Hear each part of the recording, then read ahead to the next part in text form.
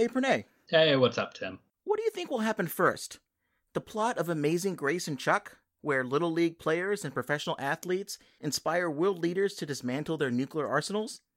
Or the Cleveland Browns win the Super Bowl? Tim, I think you're being super critical.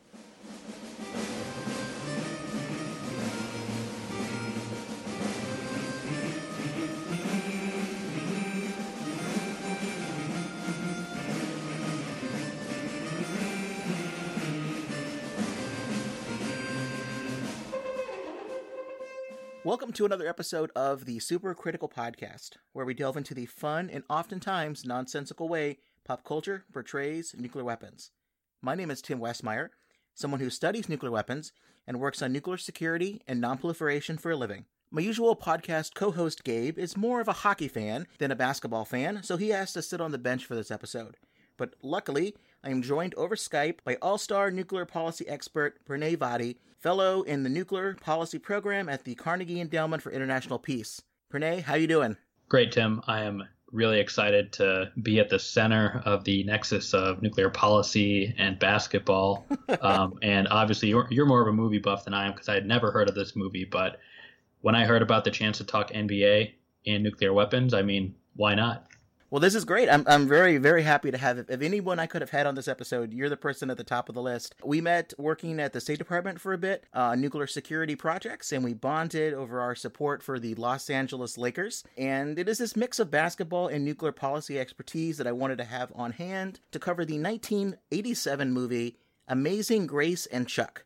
Just rolls right off the tongue. Amazing Grace and Chuck. And a quick little synopsis here. This is where we have a Little League pitcher who becomes terrified about nuclear war after a field trip to an ICBM silo, and he decides to boycott baseball unless the world gets rid of nukes.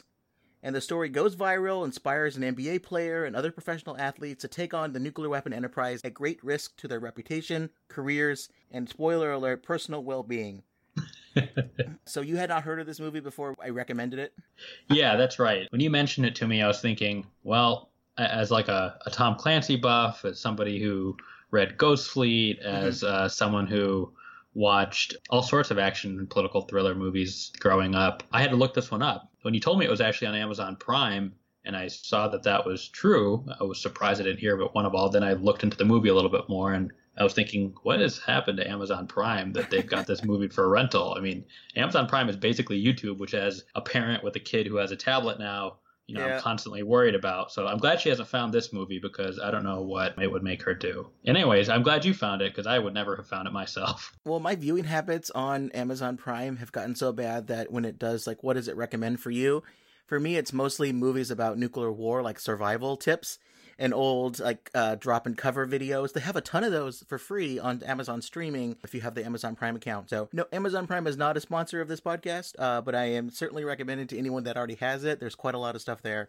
I'm just glad Jeff Bezos is preparing us for the end. Yeah. Every little bit counts. But this movie, even though no one really has heard of it, people that have been around at the time when it came out may have seen it because it had, an NBA player in the movie. It actually had a pretty decent cast. It was directed by Mike Newell, who people know now is from 4 Weddings and a Funeral. He did one of the Harry Potter movies, The Goblet of Fire, and 2 episodes of the Young Indiana Jones Chronicles. So this guy's legit, He's done some stuff since then. He also did like Donnie Brasco. Those are pretty good movies. So the rest of the cast, they got a mix of knowns and unknowns. The child actor who plays the main character from the title Chuck, he has not been anything since or after or before.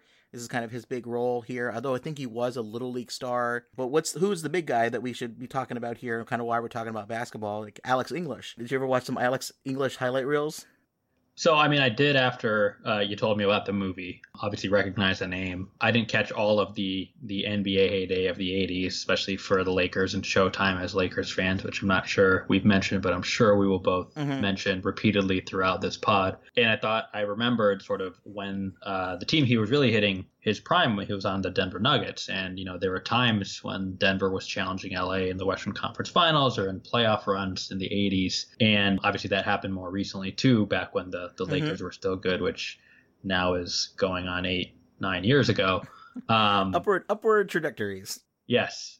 We're only heading up. Man, he was a big scoring leader. And I mean, we'll get into this later when you see some of the basketball footage in the movie, but this guy knew the shot was going in when he took it. I think he was one of the players who probably scored the most amount of points. He was in the 80s. He was a big scorer, 8-time NBA All-Star. He played for a couple of teams. He played for, as you mentioned, the Nuggets, but also the Bucks, the Pacers, and the Mavericks.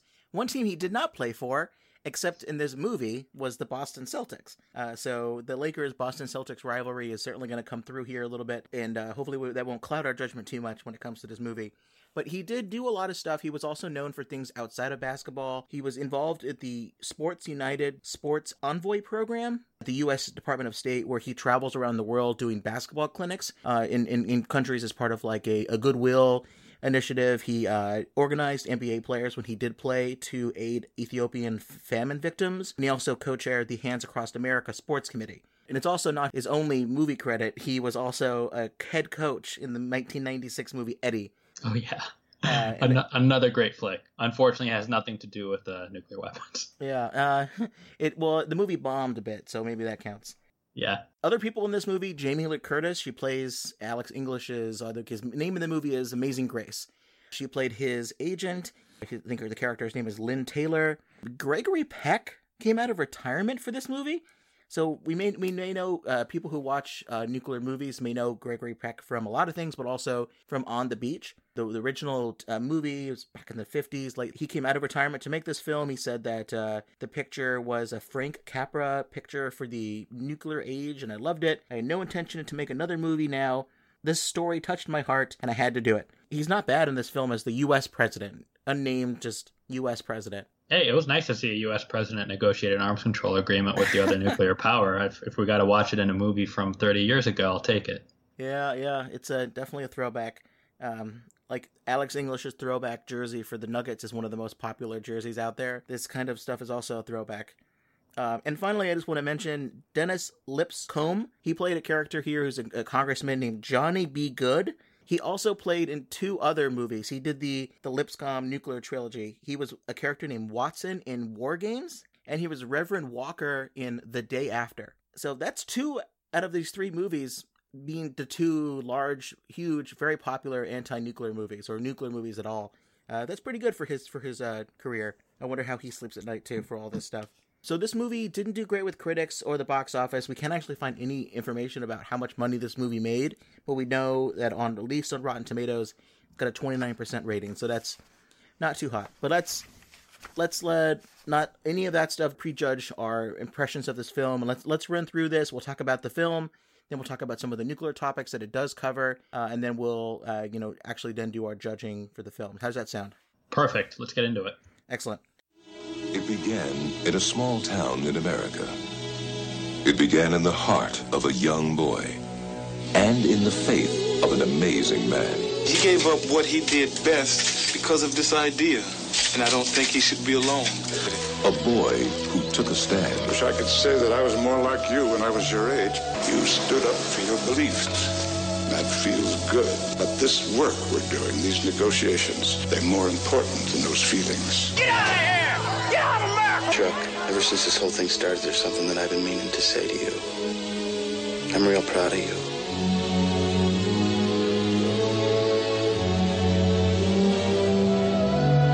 Amazing Grace and Chuck. Maybe one day, this story will be true. Wouldn't it be nice if one little leaguer's concern about nuclear weapons did grow or could grow into a worldwide peace movement? Amazing Grace and Chuck, 2 thumbs up. As usual, spoiler warning, we're going to spoil this film, although I do actually recommend that people watch this. It is very interesting. It'll be weird sounding film. It kind of sounds a little bit like a fever dream, but trust us, all this stuff did happen. For example, the movie starts with a title card that says, "Once upon a time there was a boy." And then where we go to next, we get a bunch of kids living on a military base in Montana. They're playing catch and practicing baseball in their backyard. Some of them are being pretty mean to Chuck's little sister, Caroline. They are seem like regular everyday kids. Does this picture remind you a little bit of where you were growing up at all?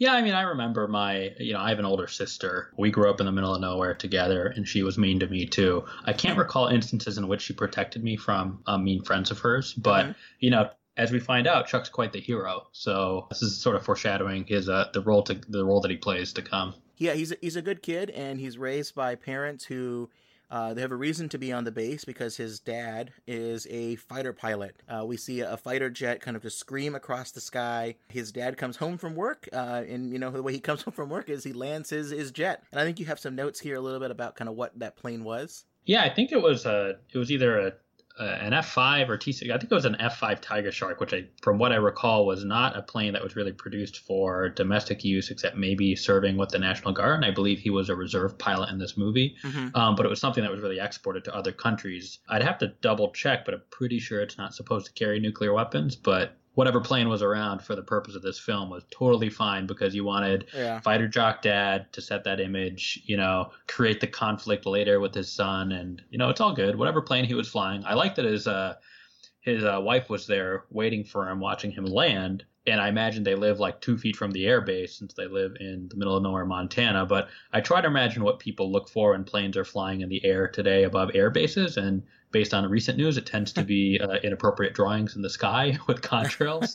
But no, it's Chuck's dad, Russ. He's just this cool, handsome pilot stepping out of the plane, and there's no motorcycle or volleyball scene that follows. We're going to have to wait for Top Gun 2 to see that again. Hopefully Top Gun 2's got some nuclear elements into it. You would seem like that's the way to step it up. They're no longer fighting over some TBD country. It should be nuclear at this point. That's the only way to really escalate it past what it was able to accomplish previously. It's a good thing that the dad landed when he did, because the mom and dad are rushing off to catch the last couple of innings of Chuck's Little League game. And this is where we learn, he is good, right? We got some slow-mo pitching. He is the best player. He can probably go pro in a few years. He seems like he's great. And the entire economy of the town is based either in the military or in the Little League games, because everybody's there. Everybody's buying popcorn. So he's terrific. He's plays for the team called the Mustangs. He wins the game. Chuck is obviously the rock star, as you said. I mean, the entire team, as you find out, really just sort of rises and falls with him. And yeah, to your point, I mean, I have trouble watching bad NBA games, but the entire town turned out for this Little League game and random middle of the day. But it's clear, obviously, that this is setting up Chuck to be this big shot baseball player. And obviously, as you've already alluded to, that plays into the big part of the movie when the movie goes nuclear later on. And he's not just an athlete. He's not just a jock. Chuck is also a pretty well-rounded kid. He knows science, and he does a science experiment. And the dad mentions that his friend, the congressman Johnny B. Good, I'm not really sure why his name is Johnny B. Good. If that's a nickname, it sounds like it's his actual name. Congressman Johnny B. Good, an old friend of his, he was going to be touring the bases pretty soon, and he's going to be at where Chuck is going to do a science experiment. And what is the science experiment? He launches a model rocket up into the air, and there's this question about whether or not you're going to have a mouse or some kind of mice inside the rocket. And this scene was actually pretty touching to me, because when I was in grade school and early part of high school, I used to be a big fan of model rockets, and I would build them. And I also did an experiment at one point. Probably it's one of my biggest regrets in life is doing a science experiment with a mouse and a rocket, because that was one of the things you could choose from. And I did it. I kept those mice, and they lived for a really long time. So this particular scene, in addition to it being a nuke movie and about basketball, was like, oh, maybe this movie was written for me 3 years after I was born. But anyways, the congressman is really excited that the rocket goes off. It goes up really high, and he says, "That's really terrific, kid." Colonel, would you see that somebody takes these men to get their capsule and then meet us at the silo? Very well, Congressman. I'm gonna show them one Uncle Sam's, huh? Mwah. And then where do they go next on their school trip? They go to a Minuteman 3 silo next. Thinking through this movie and what the copy looked like, did they need the model rocket launch just to segue to the Minuteman 3 silo? Maybe. I mean, the congressman mentions a big appropriations bill, and then they just sort of go watch the rocket launch, and then they just end up at a Minuteman 3 silo. So I was sort of keeping pace, and part of my, the notes I took during this movie was kind of like, didn't need that scene.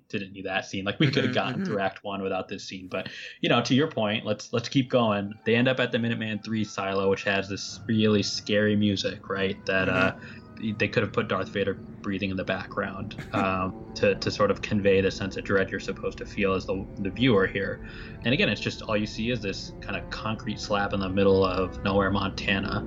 And I think Johnny B. Good mentions, this is a Minuteman 3 ballistic missile, 20 megaton warhead. I think you had some notes on this. I did too. I went back through the history of the Minuteman 3, and never has there been a 20 megaton warhead put on it. But who knows? I mean, this movie might be exposing truths that we never knew of. This particular missile, or bird as it's called, is 66 feet long. It has a range of 7,000 miles and a 20 megaton warhead, which is more than all the explosives dropped by both sides in World War II. You tell these kind of secret truths to children, because then what are they going to... No one's going to believe them. Yeah. I don't think there's ever been anything close to that at all on a Minuteman 3, or let alone really any ICBM. I think because you need these large megaton yields when your accuracy is not so great. When your accuracy gets better, you don't need as much of a big of a bomb. And the information that I was able to find was that since 1979, the Minuteman 3 has actually had the W-78 warhead. You know, we don't really know, but the estimates publicly available are between 335 and 400 kilotons, which is, you know, thousands of tons, not megatons, which is millions of tons. So very, very small, much smaller compared to the 20 megaton bomb that they say in this film. And even U.S. bombs that were over 20 megatons were gravity bombs. They were dropped from airplanes. They were not on missiles. And we haven't had those really since the 70s. Anyways, I don't know why movies sometimes need to exaggerate the yields for these things, why they can't just say 500 kilotons, because that's still pretty bad. One of the kids asks, like, where is these targeted for? Which I thought was kind of funny. The congressman says, no, I can't tell you that. That's classified. But it can be in Russia in 20 minutes. So it's like, yeah. Yeah, I thought that was a funny interaction because, again, it's sort of like there were parts of that line that they didn't really need to have out there. The only other things I could find on Minuteman, I guess, you know, I think they modified the W-87 at some point with Peacekeeper being retired so they could use them on the Minuteman 3s. And as W-78s get older and older, I just thought it was funny to sort of, where is it aimed? Well, I can't tell you, but it's going to be in Russia in 20 minutes from Johnny Be Good. I mean, it was sort of this casual conversation where I think one of the things I noticed here is you sort of have these first glimpses by these children of what this thing is. Mm-hmm. Chuck is one of the only children who really seems to be in awe of it and have very basic questions. The responses from Johnny Be Good, the Honorable Congressman Johnny Be Good, are very casual, sort of an acceptance of the sort of normalcy of the situation they're in, right? That is definitely the impression that this is just part of the community life. I think you could basically drive right up to these things. And in real life, you know, you probably can't get right up to it, but these things they exist co-located with farmland. You know, different parts of the middle part of the country, and the reason is because there's a lot of open space there, and also it would take longer for other countries' missiles to get to those targets. So there's a few extra seconds, a few extra minutes for them to get their missiles up in the air before they're hit. And in real life, there is a pretty significant missile base in Montana. That's the one that's the Malmstrom missile base, the 341st Strategic Missile Wing is over there. So it is a pretty good location. The reason why it's there is because it's closer to Russia than any other places, because the missile would travel, you know, up through space, but it would travel north across the poles. I just thought it was so funny that at least the impression I hope that people don't get with this film is that the people that you see later, which are they get a tour of the actual missile launch facility during a shift change, which I thought was incredible. They literally are watching the two new people coming in to replace the other two people who were in the launch facility, in the bunker, you know, the people who would turn the key. That stuff is pretty closely guarded, but, you know, cool. Maybe the congressman has some clearance, but I just want people to understand, like, the actual people that are sitting in the bunkers usually don't actually sit next to a missile themselves. They're further away, and the idea is you don't have the people who turn the keys close to the missiles. You have them separated so that they're not, you know, they're not the ones being hit when a missile gets hit. So if a missile hits one place, they can survive. One missile launch facility with two people can control several wings of silos, and not just the one. But the movie kind of implies that they're right there. They don't go anywhere else. But I just thought it was so funny that the kids are there right during the middle of a shift change. And the congressman explains that, look, this is the cornerstone of America's defense. And it is the most carefully designed system in the world. Now, these men are the last link in a huge chain that starts and can only start with the president himself. Children, the simple truth is that missile will never be used. That's why it was built. Now, you believe me when I tell you that everybody, and I mean everybody, down here is very, very careful. The other thing I think that happened in this scene, Chuck asked about his dad. Yeah. And what if his dad has to carry nuclear weapons on his fighter jet? I don't know if you wanted to get into that now. But... Yeah, let's do it. It's funny because Johnny Be Good like mocks the very idea that his dad's airplane or his jet would compare with the power of the ICBM force. He calls the airplane a toy compared to. That they're toys compared to the Minuteman III, which I thought was a really interesting way. Maybe that's a good way to try to sell low-yield nuclear weapons to the skeptics, is to just call them toys. If your daddy ever has nukes, which I doubt, they are tactical. I mean, hell, damn foot soldiers can have tactical nukes and they're bazookas. That's a toy compared to what you saw today. What? Yeah, it's a little hard to explain. Listen, why don't you just go join your little friends, huh? No. I want you to tell me how my dad's plane is a toy. Chuck, for a bright kid, you were just a tad slow. I mean, don't you know what you saw here today? Those tactical nuclear weapons that are like, I don't know, half a kiloton, those kinds of things? Don't worry about that. Well, he says something like, there are people with bazookas who carry the tactical nuclear weapons. Essentially, it's not a big deal. But this is the real deal. This is not a toy. And then they sort of, he walks Chuck through exactly what would happen when those warheads come in to little old Montana and paint him the scenario of his family being, vaporized. Yeah, he says, let's just say that your mama and your sister are washing dishes after dinner, and Carolyn drops a fork. Now, if an ICBM airbursts even miles away, your sister's going to be vaporized before that fork hits the floor. Now, do you understand? Yeah, vaporized. So is everybody else in a 50-mile radius. Do you tell that to a child like Chuck? What's going to happen? He's going to have a darn nuclear nightmare, and that's what does happen. He has this nuclear nightmare of him in his baseball uniform. He's hearing the word vaporized over and over again. He's next to one of the silo doors as they're opening, and he just keeps hearing the word global. Nuclear exchange. Nuclear exchange.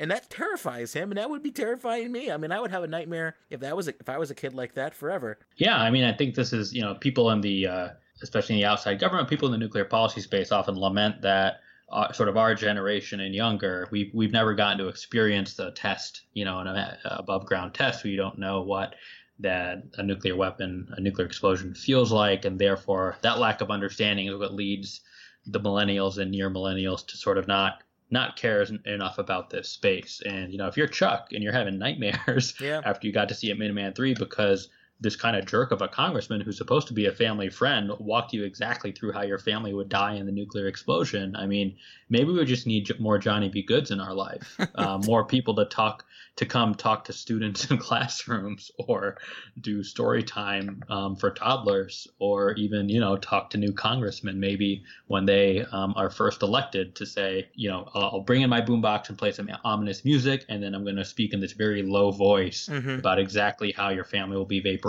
at the drop of a fork. It's kind of half what I do on this podcast, so it works out pretty well. But I'll give Chuck this. He doesn't just get afraid. He doesn't just have a nightmare. He doesn't just, I don't have any agency. I don't know what to do. He comes up with something. The next day, he's about to go to another baseball game. They're going to play the Mighty Tigers. And Chuck tells his coach kind of quickly, very all of a sudden, there's no discussion about this beforehand. He says he can't pitch. Can't play, Uncle Dick. Kind of big game, Chuck. First game with the Tigers. Kind of like to show them who's boss in case we meet them later in the finals. I'll tell you what, try a couple innings. Let's go, Chuck! Just can't play. Can't play because there's nuclear weapons. What's that got to do with baseball? Nothing. But it's my best thing. I have to give up something. Who told you that? Nobody. Let's get moving. Does your dad know about this? The coach tries to call in for another pitcher. I forget, what was his pitcher's name? The other guy? Jerome. Poor Jerome. And everyone's like, no, Jerome sucks. We forfeit. Chuck keeps, he says, like, I'm going to give up baseball. And he has his heart-to-heart with his dad. And at this point in the movie, his dad does not understand what is happening at all. But word gets out. He must have talked to one of the local reporters. That news piece gets into the wires, and now it's national news that this little league kid in Montana, this baseball star, gives up baseball because, nuclear weapons are scary, and he doesn't want to do it until he'll pitch again if nuclear weapons are gone. Yeah, I think this is where Chuck's best attempt at an explanation, essentially saying, I have to give up what I like most or what I'm best at because there are nuclear weapons, which I didn't really understand the logic of, and it turns out that the movie continues without sort of bridging that logical gap there, and that's totally fine. This movie needed a scene at the beginning where someone was telling a story about people, when they care about something, they'll sacrifice something that they care about for a greater good, or some sort of a story, like a teacher telling this story about a person who did this in a classroom or something. He never really says why, and it's not really fully even explained to the audience what it is. But, we do figure it out. It's clunky. I think this movie also paints the nuclear disarmament advocacy groups and advocates as, social pariahs who hate baseball. I think this movie is what makes that connection and creates this sort of this un-American tinge to the disarmament movement, which you see later. This town loves baseball. This is like, I imagined in my head as I was watching this, like, what if in Friday Night Lights, Star QB or Riggs or Saracen or one of these guys said, there's nuclear weapons, I don't want to do this. That's all that town had. They just had football on Friday night. Yeah. And they're like, all right, fine, I can't watch my Little League game, but at least I can turn on the television and watch a nice NBA game, which is kind of what the next scene in the movie is. We cut to a basketball game. It's at the Boston Garden. We see Amazing Grace, played by, we mentioned, player, real-life NBA player, Alex English. He hit some game-winning threes. He's known in the movie for he's a three-point specialist, which kind of, back in the 80s, people weren't really three-point specialists. They were shooters, like Larry Bird and Big Game James, all of those great shooters, but not necessarily three-pointing was not the main thing like it is today in today's NBA. So you got your Steph Currys and whatnot. Yeah, obviously the numbers have changed, the abilities has changed, but you saw, you did not see, well, I should back up. As you said, these are the Celtics. It's at the Garden. I don't like the Celtics. I really don't like Danny Ainge. And you hear Danny Ainge's name, and you actually see him in the footage a couple of times. Alex English drained this contested three to win the game, and that wasn't something you saw a ton of in the 80s, except, Larry Bird did it famously in very important games. And, obviously on the Lakers that we love, we had Byron Scott, of all people, was one of the best three-point shooters. Hopefully a name that we don't have to name again on the podcast. But it was nice to see some NBA footage despite it being the hated Celtics. Once you walk through this quick game, you got Alex English on his stationary exercise bike. Mm-hmm. He doesn't look too happy, and that's when we have the next main character walk in. Yeah, we got Jamie Lee Curtis here playing his agent and close friend. Alex English, or Amazing Grace. We have to make sure that we know that's his name. I think he has a name in the movie. They mentioned it at one point, but everybody calls him Amazing Grace. Jamie Lee Curtis, when he was her first client, and he's on his exercise bike. He seems like he's read something in the paper. He's working through something while exercising, looking introspectively out through the window. She comes in, wonders what's going on, and he says, "Hey, look, you got to check out this story about this kid in Montana. It's kind of amazing, but I don't know if it's real." Look at this. Some kid from Montana. Little League pitcher. I wonder if a kid really did this. So he goes to Montana. Amazing Grace just shows up, and they decide to have a little bit of a conversation, and just based on the weight of that one conversation about why did you do it, I don't know, nuclear weapons are scary. They don't really go into a lot of details about that, but it's enough to convince Amazing Grace to resign from basketball. And we get this scene where he describes why he's doing it. He gave up what he did best because of this idea. I couldn't believe it, but he's real. I met him, and I don't think he should be alone. You're telling us you're leaving basketball as a protest? Let me say this slowly. I hate being misquoted. I am giving up basketball until there are no more nuclear weapons.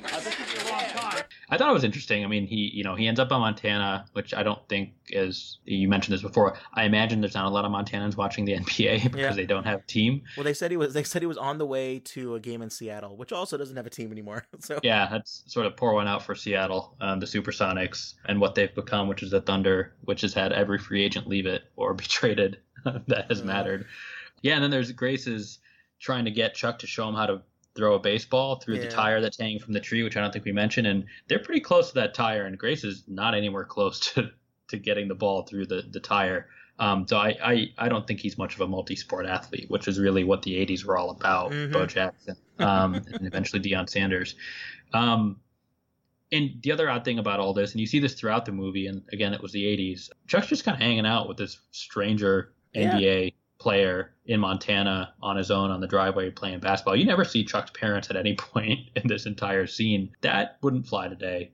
And I imagine people would pick up on that in a movie that was that you saw today. And then you mentioned the resignation scene with Red nodding. I thought that this wasn't the clearest explanation until he kind of gets to the end of his actual resignation and talking to the reporters, and he sort of says, you kind of get that, like, the entire point of this protest, I guess, is he's given up what he's best at, which is basketball, until nuclear weapons are gone. He never really says, because I want everyone else to miss me, and then they'll realize they need to sort of pay up by getting rid of nuclear weapons, and then they'll see me again, or if this is sort of a self-imposed, I'm limiting myself from doing what I love.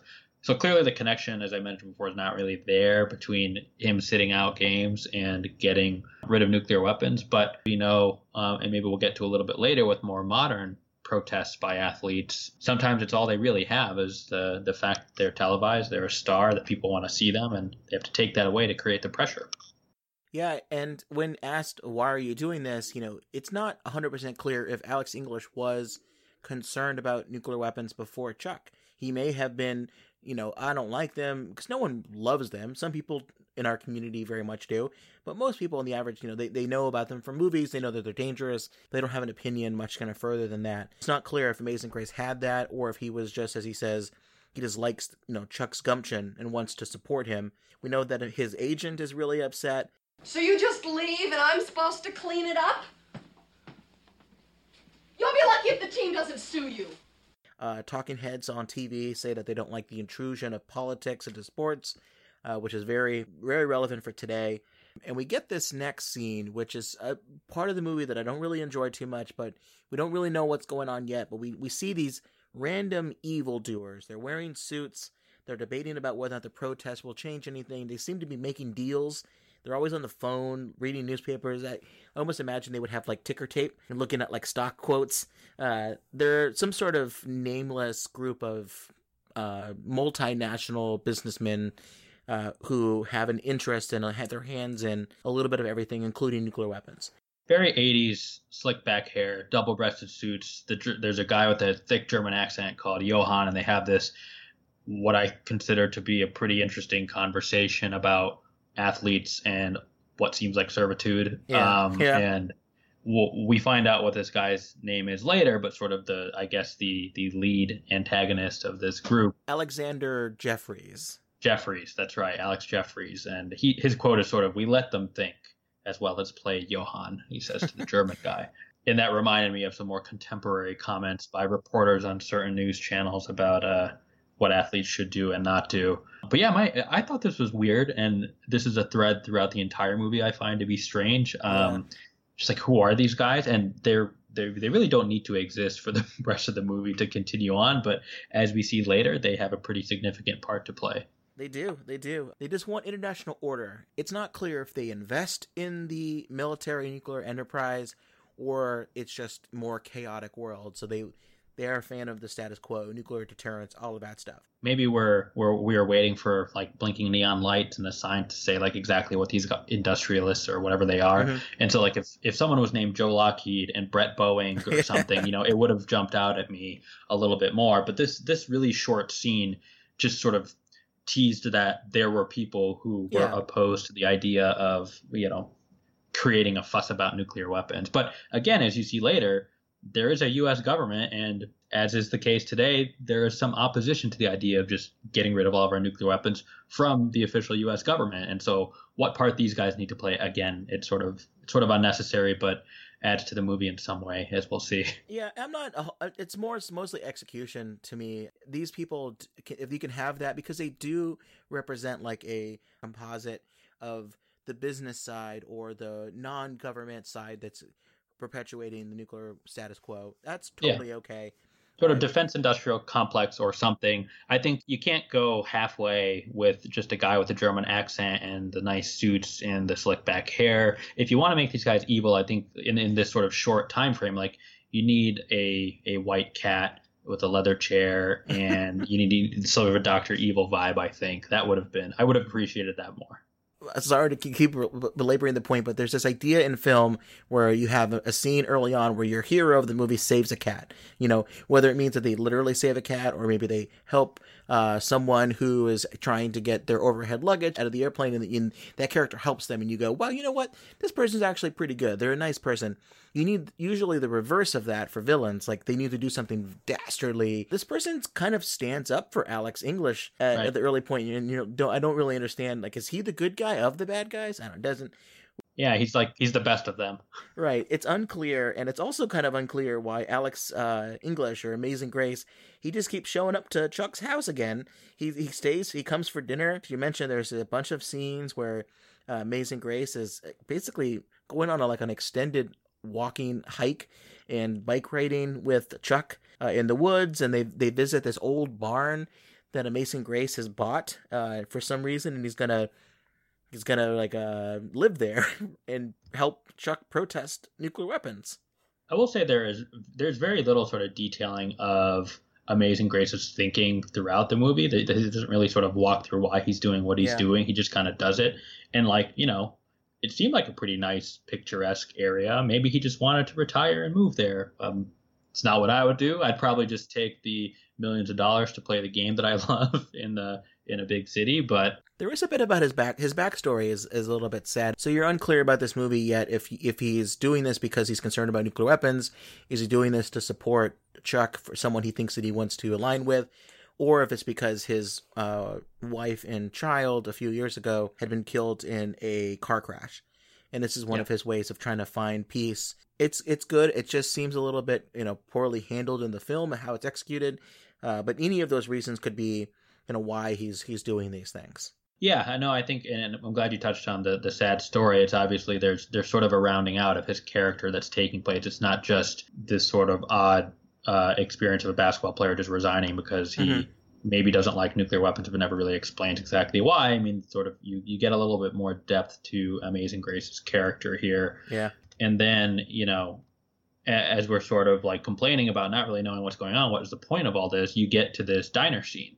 Yeah. And you meet this reporter who I believe I saw in a Star Trek episode, which I've been rewatching, and I really didn't like his character in it because he was like a Inspector General kind of character who was like doing an audit essentially to find a leaker or sort of a traitor. Then this reporter comes in, and I recognize him immediately, and he's trying to figure out what are these guys up to? What are Chuck and Amazing Grace's? What's their plan here? What are they trying to accomplish?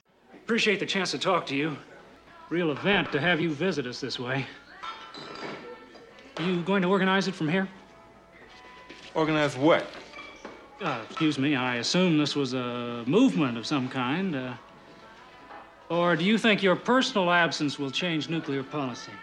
You think we ought to take some kind of first step, then let the Russians follow suit? I don't know. Kid, this is your show. You gotta tell this guy what you think. Have you ever seen one of those missiles, sir? Why do you want them? He starts getting into, he's like, what do you think about SALT III negotiations? So those should those resume? He starts to get into like these details of policy, and he asks them to Amazing Grace, and Amazing Grace kind of diverts the question back to Chuck to say, look, Chuck, this is your your show. I'm just kind of here. I'm just the guy in the barn. I'm not really the person who's going to be leading on this. And Chuck, asked the reporter, hey, what do you want these nuclear weapons so close by? We don't get an answer, but that kind of shows the level of concern people have for this. Yeah, I thought it was strange. I mean, like, I like Chuck's line here.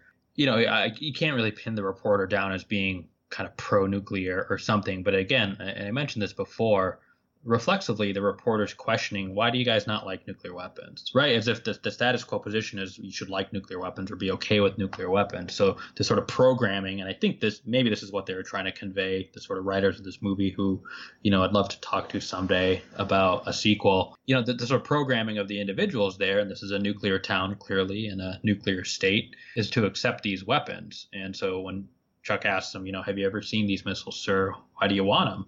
Yeah. I thought that was sort of a powerful moment. It sort of showed that Chuck's the strange one, but it doesn't really come. It's sort of like, why is he the strange one? This is actually one of those places where I did actually rewind the movie because I'm like, oh, this is good. Like, this is a good scene where maybe with a different child actor could have pulled it off a little bit better, and you would have gotten a little more of a, oh, wow, as opposed to, wow, this is continually weird why this kid is hanging out with this NBA player in a diner. Right. Yeah, maybe think of like episode 1, Phantom Menace, when you had was a relatively terrible actor for a child hanging out with a relatively well-accomplished actor in Liam Neeson throughout the whole movie, and you're supposed to believe this guy becomes Darth Vader. Now, sort of the opposite with Chuck, you're supposed to believe this guy sort of starts this international movement to disarm, and it doesn't really jump off the screen at you. No, not so much, but I do like the question of, trying to turn that back onto people. I'm like, why do you think that's weird to not be terrified by these things and have that personal reaction? And I think the one thing that I wish they would have pursued a little bit more, and they kind of touch on this every once in a while, which is, look, once you have the personal viewing of the missiles, and once you start to ask those things and start to becoming more personally involved, you start to think about, well, what effect would this have on my family? And you become more of an activist, which is one of the ways you grow a movement, is to connect those things to people. I wish there would have been the counterpoint there, which is what you mentioned. This is a town based around nuclear basing. To have that pushed back as opposed to the scenes we see a little bit later where people are protesting pacifism and not so much like, what are you doing? This is the way our community is. Right. And anyway, we'll get into that a little bit later about how local communities have different perspectives on these things, and that stuff can kind of come into conflict. We do get this kind of cool scene between Chuck's dad and Amazing Grace. They talk about the inevitability of nuclear weapons, and it's kind of where you start to get that. In addition to being a fighter pilot, it looks like Chuck's dad, Russell, is also runs a lumber yard. He's unloading some lumber to the barn, and they have this conversation about like, hey, I don't think you're here for any particular good reason. I don't think you're a very stable person. I think you need to leave Chuck alone and let us get back to the life we had before you got here and you kind of upended this stuff. So there is a little bit of that conflict. And I think those scenes are between the father and Amazing Grace are some of the better scenes in the movie. Yeah, I agree. I think, I tried to take note of some of the quotes here where, as you mentioned, there's sort of this fatalistic acceptance that nuclear weapons are here and we're always going to have them. And I think Grace's response was, but wouldn't it be nice if we didn't? Mm-hmm. And then you see Russ sort of roll his eyes at this point. He calls him the damn Pied Piper, which, wasn't a reference I'd probably go with, but hey, it's an 80s movie. Well, a sad story about a person who takes children away from people. It actually does kind of work. Yeah, no. Yeah, you're right. Good point. But it's obvious here that the dad wants to sort of explain what Chuck is doing. Mm-hmm. Russ wants to explain what his son Chuck is doing and blame someone else for what's going on. But, I think throughout this movie, I saw no evidence that Chuck would have gone back to school, would have started pitching again, if not for Grace and what happens with his barn and the movement that grows. It seems like Chuck's fine being solo. I mean, he was going to do this regardless of whether Amazing Grace helped him out or not. Absolutely. But fortunately for both Amazing Grace and Chuck, and much to the chagrin of this very quiet town, we all of a sudden get some more NFL athletes show up. And the way we're introduced to these two players, I think one of them are they both on the Miami Dolphins? One's a quarterback and one is, large man. I'm not sure what he was playing. The big guy. So the big guy was the quarterback, and the dude with the mullet and mustache, whose name is Hot Dog McNally. This is by far my favorite scene, just meeting these two. And maybe you can go through a little bit of how they are introduced to the scene. But yeah, they're a star quarterback and wide receiver pair, kind of a la Tom Brady, Wes Welker on the Patriots, except they're with the Dolphins. Yeah, okay. Well, we're introduced to these characters because they steal an ambulance from the town and kidnap what looks like, they're trying to kidnap Amazing Grace. And I actually was like, oh no, the evildoers have already started to attack. But nope, they joke about how these guys they're friends of theirs. They drive the ambulance right up to the ICBM fence, the silo fence, where we saw earlier in the movie, but guns come out and like, what are you doing here? You have to get away. Well, because they're celebrities, they get to hang out. They don't get to go down in the silo or anything, but they also don't get arrested for sightseeing and stuff. So it must be pretty nice. But there is that fun line about Hot Dog Manalik says, "You mean you got something down there that I paid my tax dollars to build? I mean, too damn many tax dollars. And I can't even see it?" "Yes, sir." "Well, have you ever seen it, son?" "No, sir." "Well, maybe it ain't even there." I liked it. I liked hearing the taxpayer argument from the multimillionaire athlete. Yeah. This is where you see Hot Dog McNally. Basically, he's like, I'm in. Yeah. Let's do this thing. He'll sit out the season. I'm here for Global Zero too. And he even convinces, in a very awkward scene again too, it's one of those things like they get back to the airport. The quarterback George is about to get on the plane, but he kind of has this conversation with himself. He's like, you know what? I have kids. I like my kids. I want to see my kids for a long time. I don't want them to die in a nuclear fire. You know what I'm in? And kind of has his own conversation by himself. So now we got 3 people plus Chuck. And then we get some newspaper headlines. I thought this was kind of funny. There's a newspaper headline that says, 2 Miami Dolphins resign. But if you zoom in on the text of the article, it's actually about NFL players being drug tested for cocaine, which is a really weird mixed message for that movie. The players resign because of nuclear protests, but they're also on crack and cocaine. I'm not sure. I don't know if there's like a sort of a subtweet of Miami in the 80s or something going on there. Okay, that's pretty funny. That's pretty good. But we start to get a couple other professional athletes joining the movement. They start hanging out in the barn. It kind of looks like like a commune. Like the 60s are back in this barn in Montana. And this is where I start to wonder, is this movie making fun of anti-nuclear weapon movements? Is it kind of looking like this fad where people just decide, I don't know, no real reason of thought, but like, I'll join this group. I don't know. I don't think so, but it does. I have this working theory that it put back the anti-nuclear movement about 30 years. I mean, like, yeah, they're kind of grilling out and playing football. It looks like it's kind of a picnic sort of setting, right? Like you're just meeting up with a bunch of friends in Rock Creek Park somewhere at a pavilion, and that apparently is life now. And the reporter's still there. It does have this cult feel, but it almost feels like these guys are like, what's fun? Just kind of going to Montana and hanging out with my friends. And that seems like what's going on. There's not a ton of serious disarmament talk going on. Yeah. It's like the banana boat anti-nuclear movement is coming together. But so we get another quick scene of the villains again, the evildoers, Alexander Jeffries. He approaches the agent, Jamie Lee Curtis, and she's just, looking on. I think they're in Harvard. They're in Boston, right? Obviously, they're in Boston. They're watching crew.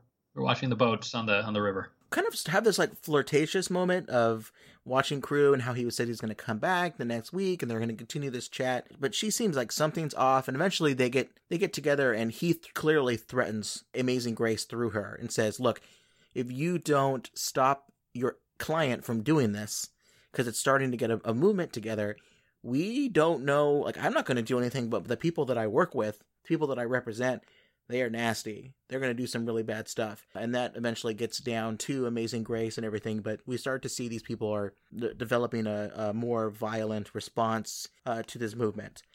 And as this movement grows, the media shows up at Chuck's house. His dad is not happy about this. He says that people are bullying Caroline, that his dad is getting mean phone calls at the lumberyard. His mom can't use the front door.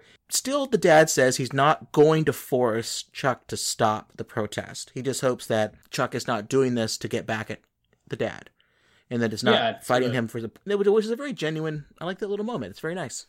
Yeah, I think if Chuck were a few years older, this would be a really funny, angsty teenager scene of like, "Sorry, Dad, I'm inconveniencing you while I try to lead the world to global nuclear disarmament." But there's a little bit of whininess from Russ here. But you do see that he, in his own hands-off way, is kind of supporting his son, and he's not going to force his son to change his principles, which I think there's a good parenting moment there. It's pretty nice, and he stands up for Chuck when the counter protesters show up, who just, they come across as Montana redneck, and they drive their truck right up to the house of Chuck's house, right on the lawn. And I don't know what they were going to do, but like they were going to beat up Chuck. But the football players run out. Chuck's dad jumps like out of the window almost. It looks like off the porch basically to fight people. They start calling them pacifists, and there's one football player who I think is a real player for the Bears. Yeah.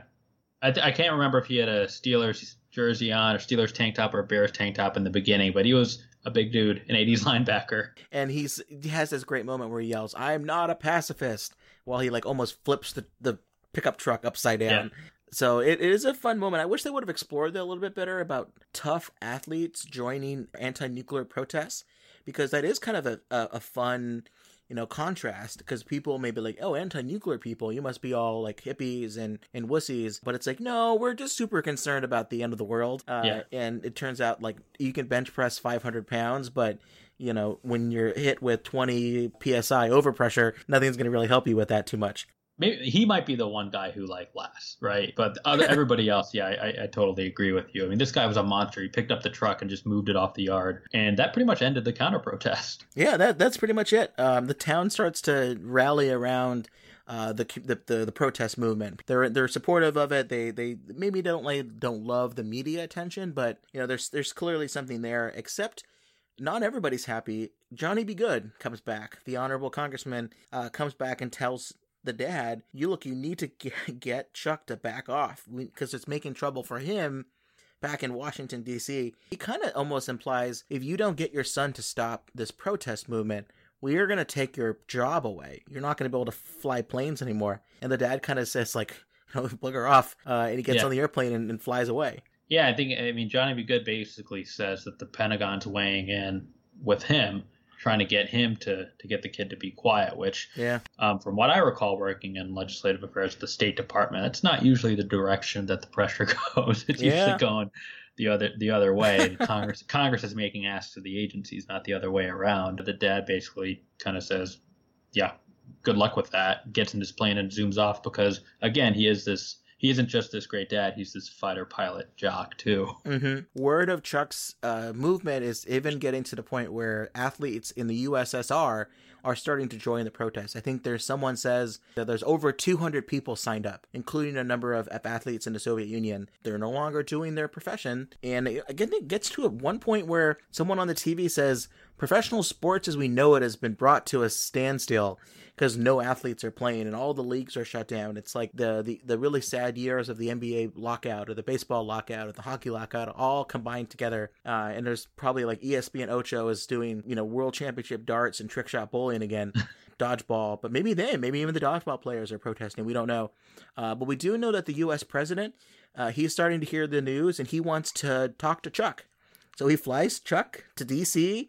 They have this kind of fun chat about why nuclear weapons are actually pretty important and about how people just have different perspectives. Hey, look, I'm the U.S. president. I'm about to negotiate this arms control treaty with the Russians. And if you make us look weak by thinking that the people are just going to give up nuclear weapons anyways, I'm not going to be able to convince them to give up theirs. They want me to tell you that you're jeopardizing our country by not playing Little League Baseball.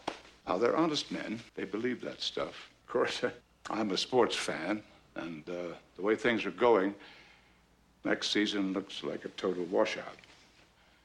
But that's no reason to tell an honest person to stop doing what he feels in his heart is right. Well, son, I'm in ongoing negotiations with the Soviet premier about nuclear weapons. And when you negotiate, the other guy is always judging your strength. They think I'm strong only if they think that the people of this nation are going to back me up. Now, I'm not going to sit here and tell you that you're destroying our country, but I am telling you that you're making it harder for me to get rid of nuclear weapons. And that's the truth. Chuck says no. He says he's going to continue to do the protests. And I think that was great because the movie really does show that both Chuck and Amazing Grace and the president, they have different views. And all of these views can be right depending on your perspective. It's very nuanced. You have to try to work through this. And that's kind of great because nuclear policy is hard. People who are super confident about one way or the other when it comes to these kinds of weapons and the deterrent systems and whether or not they fail or not always are kind of, to me, scary either one way or the other. But I think it's just really good that a movie does balance that out a little bit, although it does end with nuclear weapons being eliminated. But I think at this point in the film, I'm glad that the president is not a caricature. Yeah, I think like you finally get the rounding out of the argument, right? Like this is sort of what the movie is designed to grapple with. And I think I'll call him President Peck because he doesn't have a name in the movie. Yeah. But he says something, he sort of gestures wildly and says like they believe in that stuff. And I think he's referring to nuclear deterrence. Yeah. And essentially the sort of deep point he's making about negotiations being boxed in is sort of interesting, right? Because you have Chuck essentially starting this movement in the country and then movements all over the world, which really may have been a motivating factor to get President and the Soviet premier together to talk. But now that you're seeing the movement grow and you're seeing citizens turn against the concept of having nuclear weapons, it's actually making it hard for him to finish because it's hard to maintain that leverage when it's very clear your nation isn't behind the idea of maintaining nuclear weapons. So you can't use that threat effectively during the actual talk. So as a former State Department employee, as you are as well, I took a particular interest in this and thinking through it. But it was interesting. I mean, like you said, this was sort of the piece of the puzzle that was missing, sort of the other side. And then finally at this White House meeting, you get Chuck and the president together, and it kind of makes it clear where the debate space is. But this work we're doing, these negotiations, they're more important than those feelings. So I am going to ask you to get out there and start striking out hitters again. What do you say? Sir, I can't. Well, it's a tough call. We're pretty partial to the right of free speech in this republic.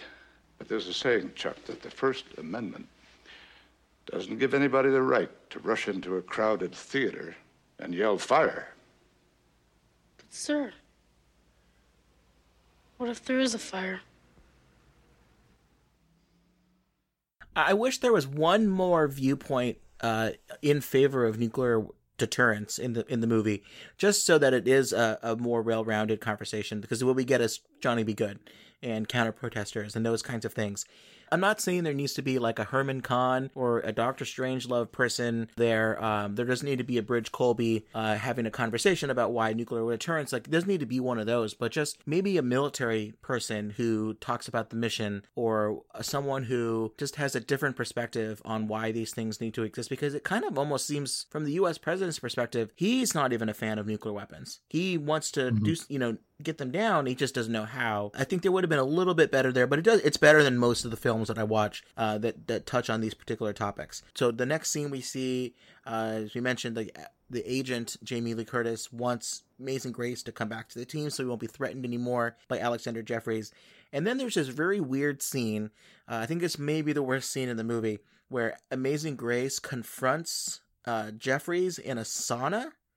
Like, he finds him in a sauna and confronts him. They're both in towels, and he's kind of argues and says, look, you need to back off of me. Stop threatening me. He says he doesn't trust anybody with their finger on the nuclear trigger, including Jeffries and his crew. Weirdly yells at Jeffries and says, if you don't back off, I'm going to see you in hell. Well, this is sort of like where the movie straddles A and B movie, I think, is like you feel like they need to have this 80s like businessman in a sauna scene, just like they needed to have the 80s double-breasted suit, bunch of rich people just sort of standing around watching ESPN and talking about the stock prices going down. It felt kind of out of place. Seemed strange for Grace to go all the way back to Boston just to do this. Maybe he wanted the miles, He does have an experience right after this back on an airplane.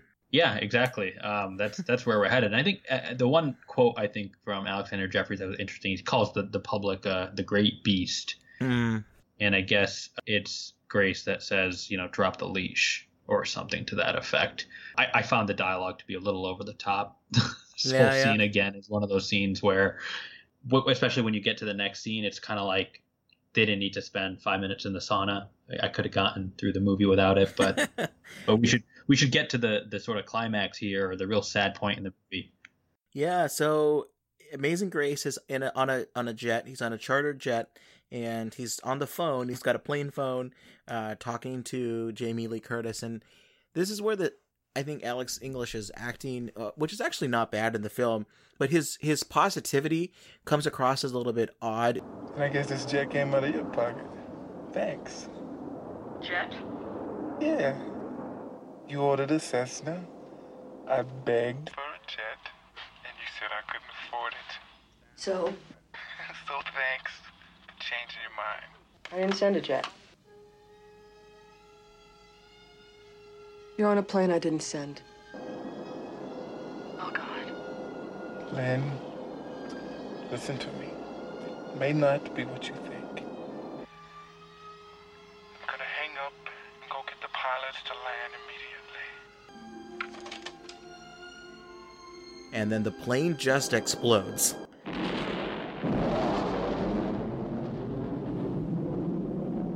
Yeah, my notes were essentially, hold on a second, Tim. So the expectation here is he's just going to get murdered, because he says he's like, I'll just go talk to the pilot, and we'll land at the next place, and then the plane just explodes. And I'm thinking, oh, okay, so he's murdered, flight crew murdered. Now this is what makes the movie a bit over the top, right? Is this sort of scene, which again, as we talked about a little bit before we started recording, there are probably a lot of different ways to handle this. Mm-hmm. I don't know that. And like you said, his acting was pretty good throughout this movie, so it would have been nice to keep him around for the rest of the movie. But, this is what happens. This is how evil Alex Jeffries is. Well, he turned him into a martyr, because the media is talking to Chuck outside of the house. It's a really sad scene when he finds out about what happened to his close friend. There's a really good line in this film where he says that he's very sad about his friend, Amazing Grace, and he's sad about, there's so much death in this world. And he mentions death buried underneath the ground, and we deny that it exists. And I thought that was actually a really great, well-written line about his perspective on nuclear weapons and bunkers under the ground and the kind of devastation that they can unleash. And then Chuck decides, you know what? I don't want to talk anymore about any of this protest. And he doesn't want to talk anymore at all. He goes basically on a silent protest. He's refusing to talk. Yeah, which I think is great. It actually adds to the movie to have less Chuck dialogue. And I think you have... And what you see and how this sort of unfolds is, again, Chuck is the first mover here. You see the other movements across the world start to pick up on this too. So it isn't just one annoying kid who's not talking anymore. It ends up being everybody. And, at first glance, you would think, hey, that's not so bad. A bunch of 12-year-olds around the world aren't talking as much.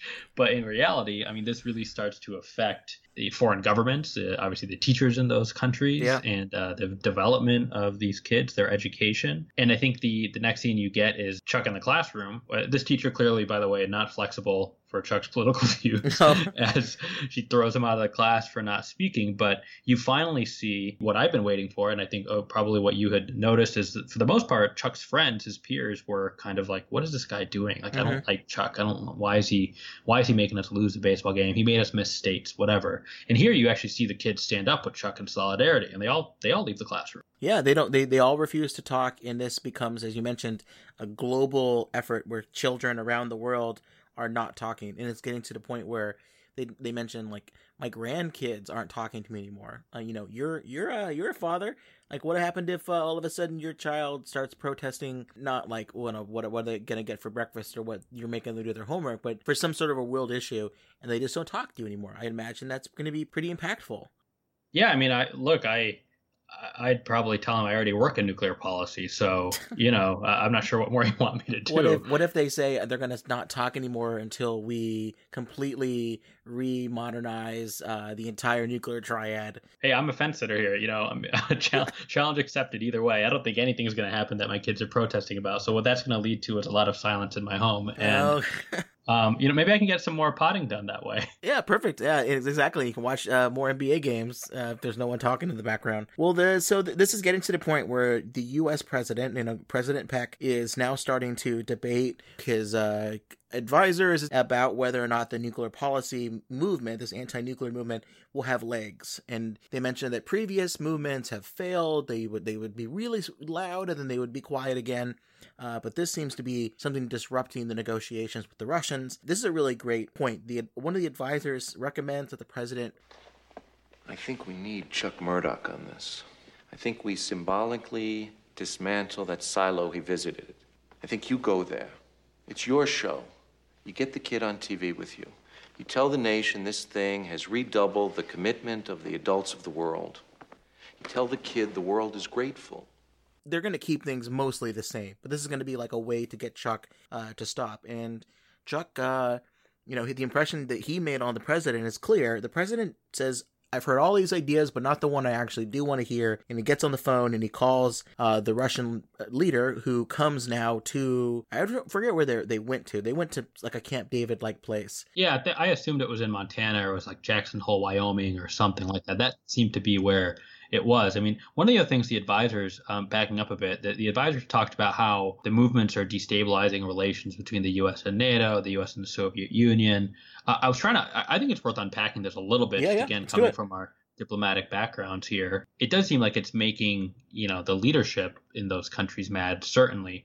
And so one of the things I'm wondering, and again, the movie doesn't get into this in this scene, is, are allies starting to get nervous because they see this growing disarmament movement? They're worried about the U.S. not upholding its extended deterrence commitments. Yeah. So that's the sort of U.S.-NATO instability that's happening. No one's kids are talking, and, apparently this is a really bad thing, but it's affecting the relationships, not just between the U.S. and the Soviet Union, who have been on negotiations for a while, but also the U.S. and its allies. You start to get a sense of, well, if this were to happen, if this were to be something that would be sustained, I could see this being finally something that may move people to do something. And it does. The U.S. president asked the Russian leader, is there an opportunity for us in this crisis? And they come up with a plan. And Chuck and the president meet up again. Chuck is not talking.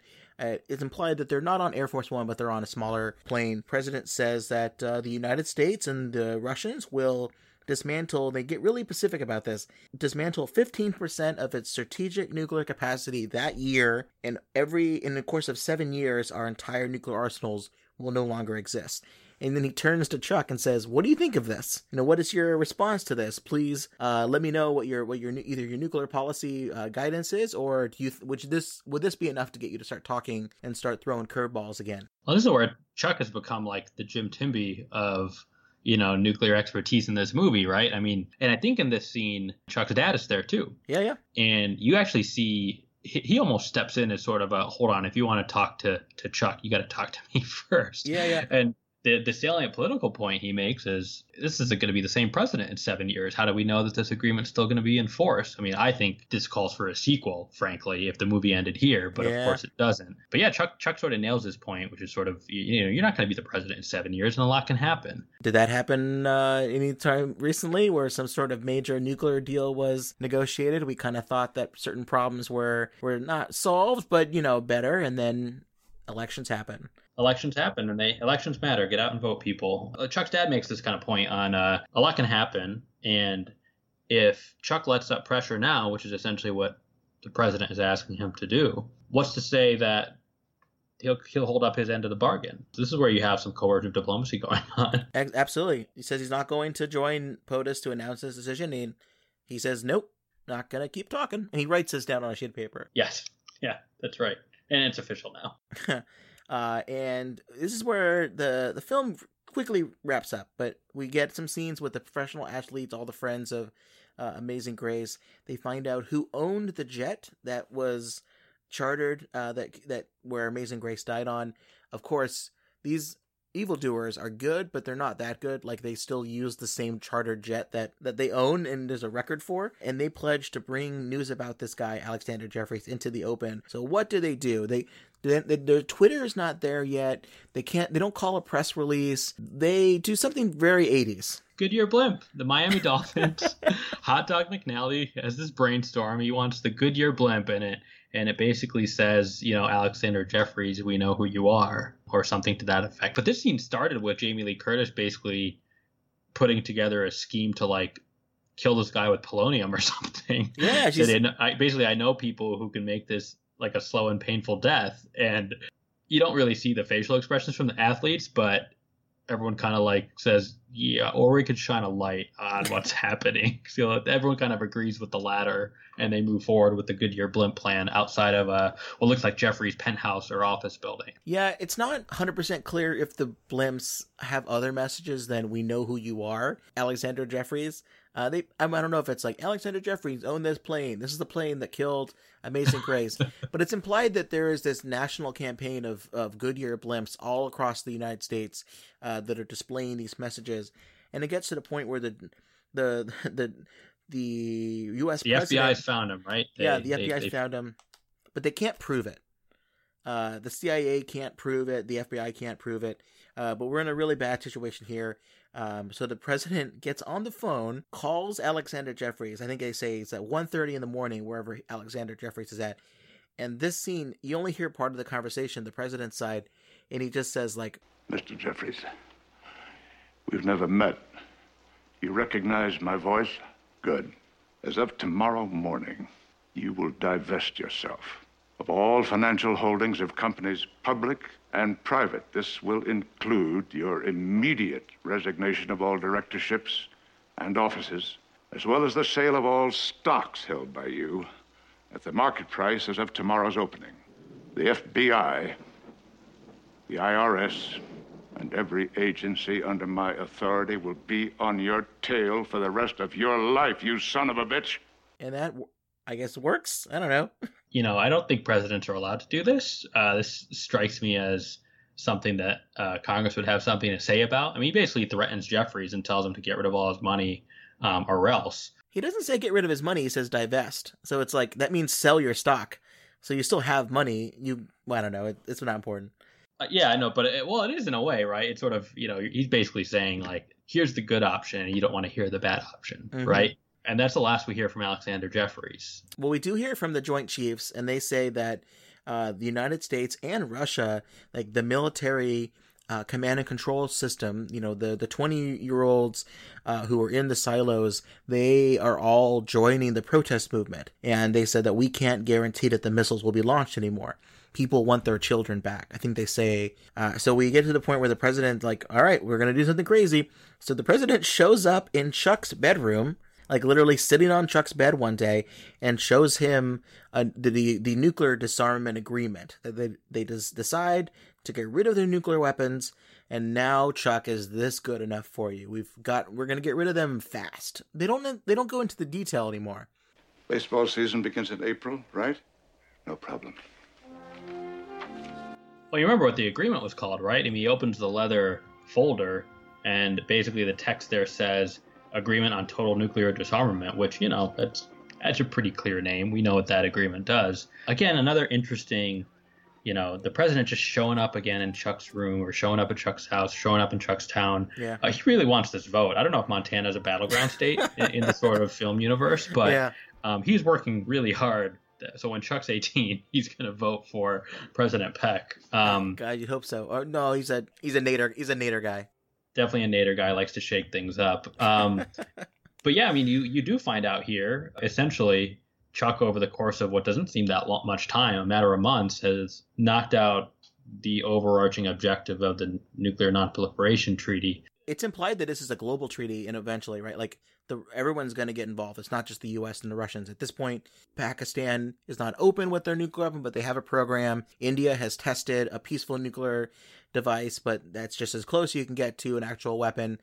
China is a recognized nuclear power. Israel has probably gotten pretty far advanced in their program. You know, you got the British, you got the French. The French, this is the part that I never will buy a movie that talks about global nuclear disarmament unless it can convince me that the French decide to get rid of their weapons. I don't buy it, but apparently in this movie they did. So all of this stuff comes together, and even the South Africans apparently have gotten rid of, you know, their weapons. So this is particularly a movie that has this sort of like Little League MacGuffin and is based in Montana. I just don't see the French signing up for a disarmament treaty born of these circumstances. Yeah. But no, I mean, to your point, yeah, this is essentially saying, you know, you won, Chuck. We did it all. Now, like, you know, end the movement. Everybody wants their kids to start talking again. So it's just a couple months later, because I think basically when baseball season were to start up again in April, it's opening day, and Chuck comes out to the mound to pitch in his Little League baseball game. Who is in attendance? But, you know, the U.S. president and the Russian leader is there. There's celebrity athletes watching from the stands. Everybody's doing the 3-finger salute, which was the famous salute that Amazing Grace would do. It's not exactly the Boy Scout salute or the Katniss Everdeen salute from Hunger Games. It's kind of this weird. It's basically just the number 3 that he puts up there. It's not as good as, you know, anyone else I think Steph Curry does a three type thing. Three-fingered salutes, generally speaking, there's a pretty checkered history. It's different. Certain countries and movements that have used it are not necessarily ones that Chuck would subscribe to, but I encourage people to look up the various three-fingered salutes. But it is clear that, what the three-fingered salute means in this context, which is nuclear disarmament. And yeah, I mean, it's a pretty good, the stands are filled. You saw a lot of uniformed military. You see a lot of our favorite athletes like Hot Dog McNally, the president, and the Soviet premier. Is it implied at this point, do you infer that nuclear weapons are now gone? Like, or at least they're at Pantex and being dismantled?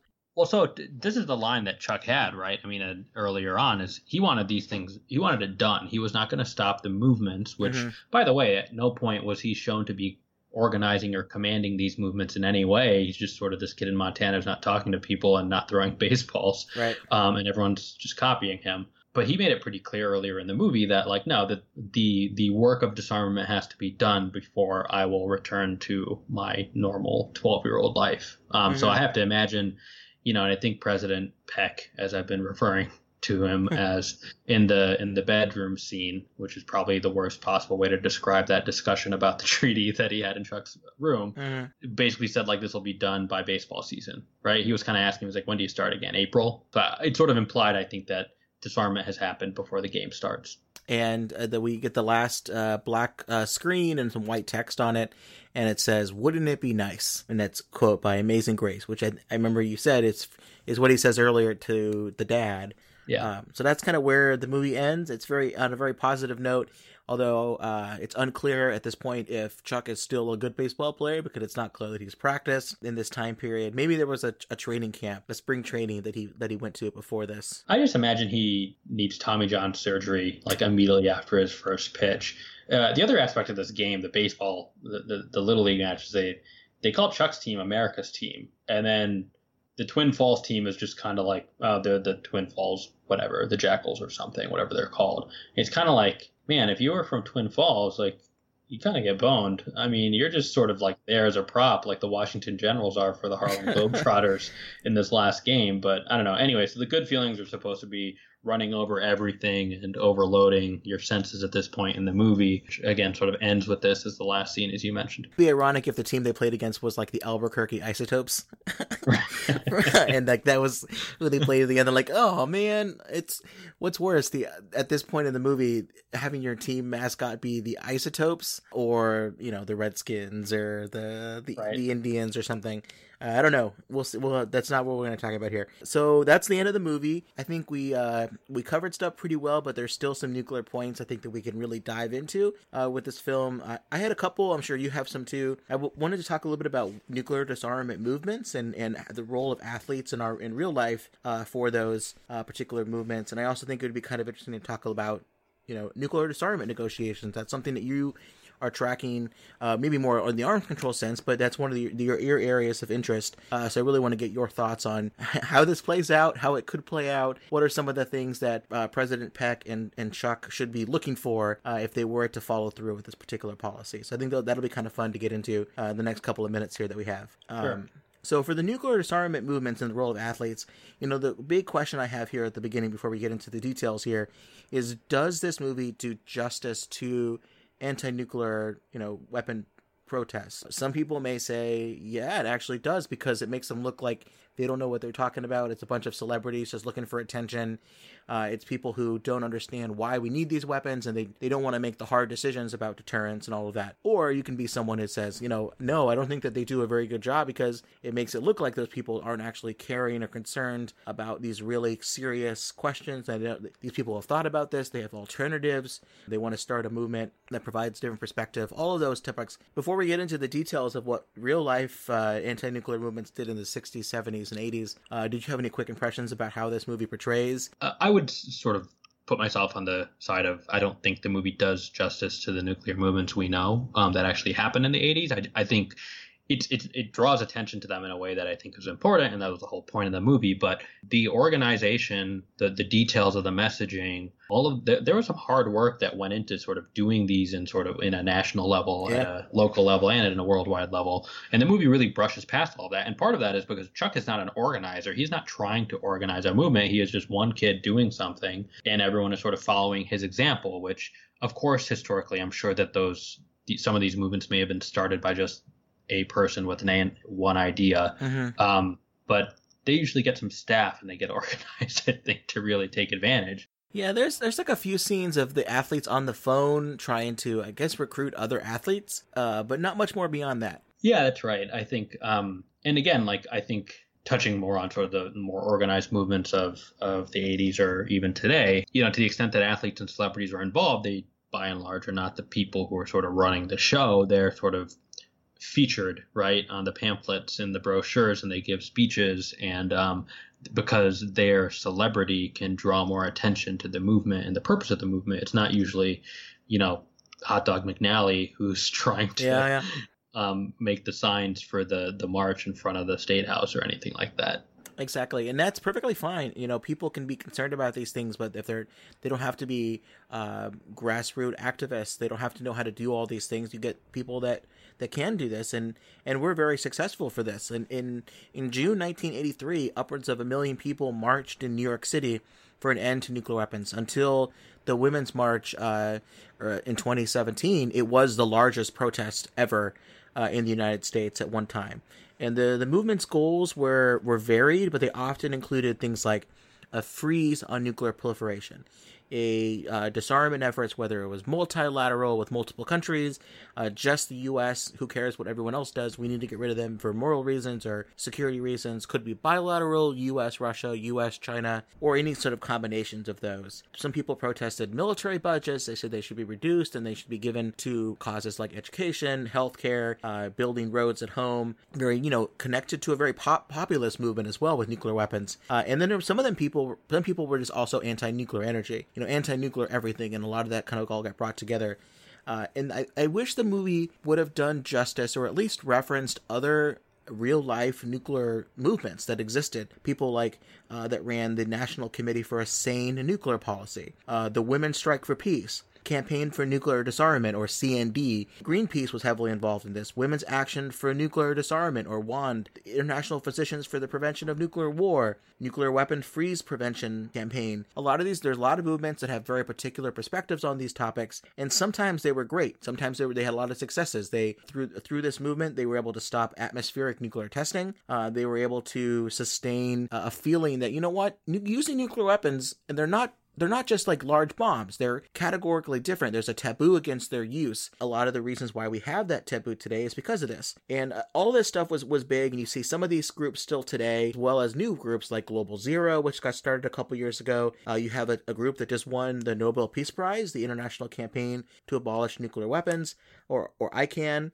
These groups, they have a lot of different perspectives, and sometimes that was great, big tents of advocates, organizations, but it's also sometimes, what I think the movie kind of mentions is when you have a big group like this, it can kind of become a little inarticulate. And what are the different views? It's hard for these groups who sometimes may not be aligned together on other topics, but they're here today. I wish the movie did a little bit more justice, because it seems like it cared about these topics, and it would have been kind of interesting to see a little bit more on this. Before I turn it back over to you, I wanted to mention a few of the tools that people would use. They would do things like lobbying political leaders, whether it's their elected congressional leaders in Washington, or even the ones, the city council, their mayor, the governor, all of those different perspectives, they would lobby those individuals and try to get them to change their positions. They would lobby business groups to stop supporting, the nuclear weapon enterprise in different ways. They would do mass protests. They would do public education campaigns. They would boycott businesses. They would do art displays, music, and one of the most interesting ones is local ballot initiatives. So they would do a local ballot initiative in your town, and you would say, even though it's symbolic, we decide, we don't want nuclear weapons in our hometown. And they would do these initiatives to try to get a position so that a general feeling would start from their town, then it would kind of work its way up, you know, a grassroots effort. I wish the movie did a little bit of this, but it does hint at the power of these kinds of activities. In thinking about the bigger message to take away here, how we can think about the movie in the context of the actual nuclear disarmament movements which took place in this time frame. You know, this movie from 1987, as we know, was when INF negotiations were concluded and the treaty entered into force the next year. It's important to go back to Reagan, I think, and how he won his election for his first term, and then how he transitioned from, you know, having this hawkish reputation, essentially calling Carter weak, and that was part of how he ran and won. You know, interestingly enough, Kennedy did the same thing when he won, and was running against Nixon and blaming Eisenhower for allowing for a missile gap. I mean, this is when the Sputnik was in space first, and the Soviets were winning the space race and everything. But, you know, when Reagan, halfway through his first term, he had an opposition party in the House of Representatives. He had greatly increased defense spending. Cold War tensions were still rising with the Soviet Union. There were no negotiations taking place because Reagan essentially had believed and came into the committee of present danger, and there was no reason to talk to the Soviets. We couldn't trust them. That all changed pretty quickly. You know, the House of Representatives endorsed a freeze on producing nuclear weapons in 1983, and you started to see Reagan's political advisors say, you know, hey boss, we need to start thinking about your upcoming re-election, because the rest of the country was becoming a little bit more dovish, and you're standing out a little bit more with your rhetoric about the Soviets. And so, you know, you had this sort of eagerness to restart arms control talks, which we knew, you know, at the time, no one really knew they would end up being these sort of significant reductions for the first time, deep reductions in nuclear weapons in both countries. An interesting tidbit, and this comes from a foreign policy article from a few years back. There's this quote from Colin Powell, who was a national security advisor for Reagan at the end of his second term, that Reagan had actually been deeply affected by the film The Day the Earth Stood Still. It was a movie in 1951. Central premise is, you might have done this podcast about it, the aliens are warning the citizens of Earth that unless they stop using war to settle disagreements, that the sort of superpowers in the galaxy, people far more technically advanced than us little humans, would just destroy the planet. And so that's why Reagan always kind of talked about, he sort of invoked alien invasions as a reason for the U.S. and the Soviet Union to overcome these kind of differences and get rid of nuclear weapons. So, you know, these sort of, he had this sort of like latent anti-nuclear view inside him. And then you had movies in the 80s that I know you've done, like War Games, the Day After. And these movies had a profound effect on him. Yeah, absolutely. We haven't done The Day After yet because of two main reasons. One, I'm waiting for a good hook and a good you know, just the right moment to do that movie. Same with Dr. Strangelove, but also because I don't really like it. I think it's kind of a dumb movie in the culture of nuclear weapons, but I cannot deny the impact that it's had on people, as well as, you know, as Reagan, as you mentioned, he said he saw that movie, he was terrified of the images. And one of the premise of that movie is that what is the actual geographic center of the United States? Actually pretty close to being in Lawrence, Kansas. And in Lawrence, Kansas, a small town, who you're like, why would you think that nuclear weapons would touch them? Well, they're not very far from missile bases and Air Force bases. And it shows you that even in this small town, this stuff can happen. So according to the book by Kyle Harvey, which is American Anti-Nuclear Activism, 1975 to 1990, the TV film broadcast of The Day After in 1983 launched a huge anti-nuclear movement of locals in Lawrence, Kansas, which is a setting for that film, as we mentioned. They rose up against nuclear weapons. They rallied around their small-town heartland values to protect their community from the unnecessary risk of nuclear war and nuclear conflict. And this effort included local opinion polls, ballot initiatives to call on nuclear disarmament and a nuclear-free zone in their communities. You know, of course, it's not legally binding on the federal government. It doesn't affect what President Reagan did in his negotiations or his nuclear policy. But to these people, it demonstrated, you know, their local interest in these issues that are normally only discussed by people like us, nuke nerds, nuke policy people, the military, and a couple others. So this was to show, look, people are concerned about this. And they had this campaign that was called Enough. And it said that in a democracy, we are all responsible for pushing the button. And I think that is an amazing message that some people are trying to get aware again, that you as a citizen are not just someone who can be, oh, I watched a few nuclear movies and I'm scared, or, there's this latest tweet about nuclear conflict with North Korea, or, what could we possibly do about this? But no, you actually have the not only the ability, but you have the right and the duty to play a role in having a message on these most very dangerous things. In 1983, in April, Soviet Union athletes were invited to participate in relay races in Lawrence, Kansas. This is where we're going to start to talk a little bit about what the role of athletes in this. And they call these things the friendship relays. And it was an initiative to improve relations between the U.S. and the Soviet Union. And press reports at the time implied that the mayor of Lawrence, Kansas invited Reagan and Andropov to his hometown for peace talks, which is kind of funny little. Maybe that's where they got the idea for the ending of the film. But the mayor of Lawrence, Kansas said that citizens in his town were expressing their communal views and fears of nuclear danger because each side has enough to destroy the other many times over. Every community is a potential target. These things started in this group called Athletes for Peace.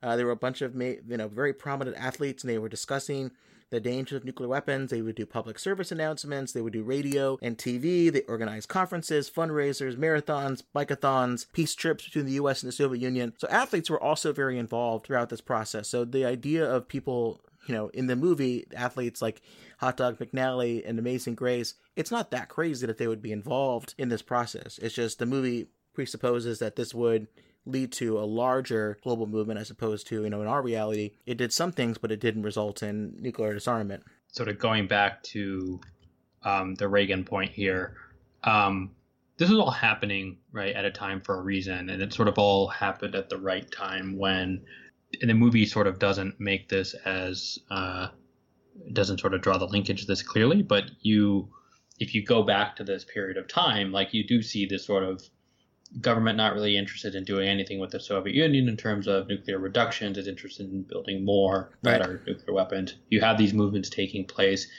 The government turns around and decides to start talking. These talks lead to something better than expected, which is actual reductions. And one of the other points I wanted to make is this sort of, when Reagan and Gorbachev met in 1985 in Reykjavik, they came pretty close to a plan to just get rid of nuclear weapons, all of them. Get rid of all nuclear weapons except the hang-up was the Star Wars program, SDI, Strategic Defense Initiative.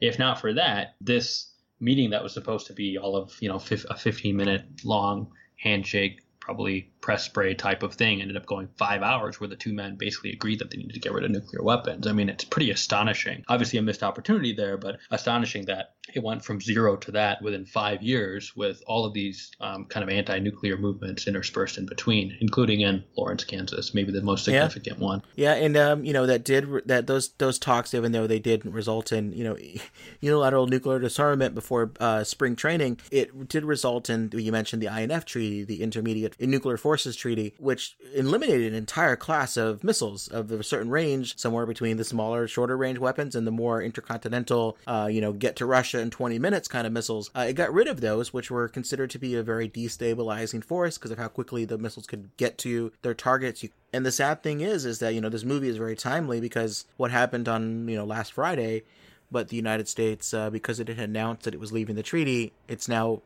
gone. No one is being held by those restrictions anymore, and it's a very dangerous, and we'll have to keep an eye on where things are going to be going about this. Of course, it happened. Are you seeing people? Are your kids still talking to you? Are people protesting? Are kids still playing baseball? At the end of the NBA season is starting to get going. No one is having that reaction to these things like they did in the late 80s, which I think is a worth, moving on to the next piece here, because what did successfully happen in the movie was these disarmament negotiations.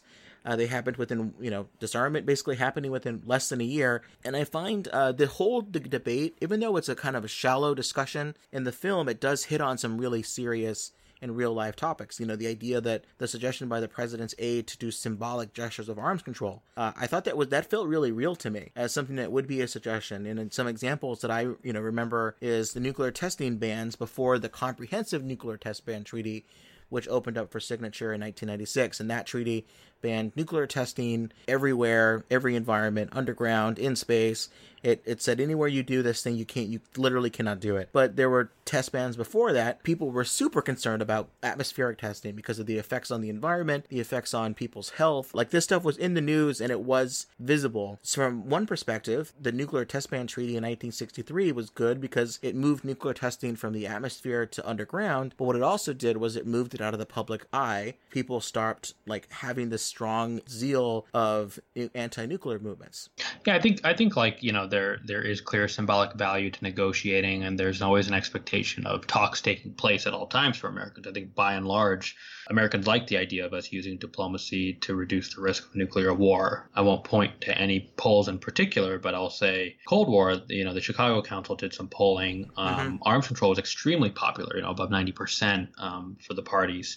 And I think that by and large, that support would be there today if the circumstances were the same. So I don't think that we've all sort of reduced our intellects to a point where we don't pay attention to this. If it was a crisis, it's just the crisis isn't quite as in our face as it used to be. But I think with the events of the past week, with uncertain future for arms control and certainly for the NPT and disarmament, maybe you'll start to see some of that attention come back. It is hard to expect people to really mobilize in the same way they did around Chuck or, you know, in real life in the 80s, when that pressure isn't there and it's not that obvious. And obviously part of our jobs is to explain this to the public, explain this to people who are in a position to do something about nuclear weapons and the risks. And I think you touched on this before, but you know, there wasn't a ton of enthusiasm for deterrence theory in this movie. That was sort of a part that was not played. You didn't have a Miss Aaliyah explaining the political value that these weapons are actually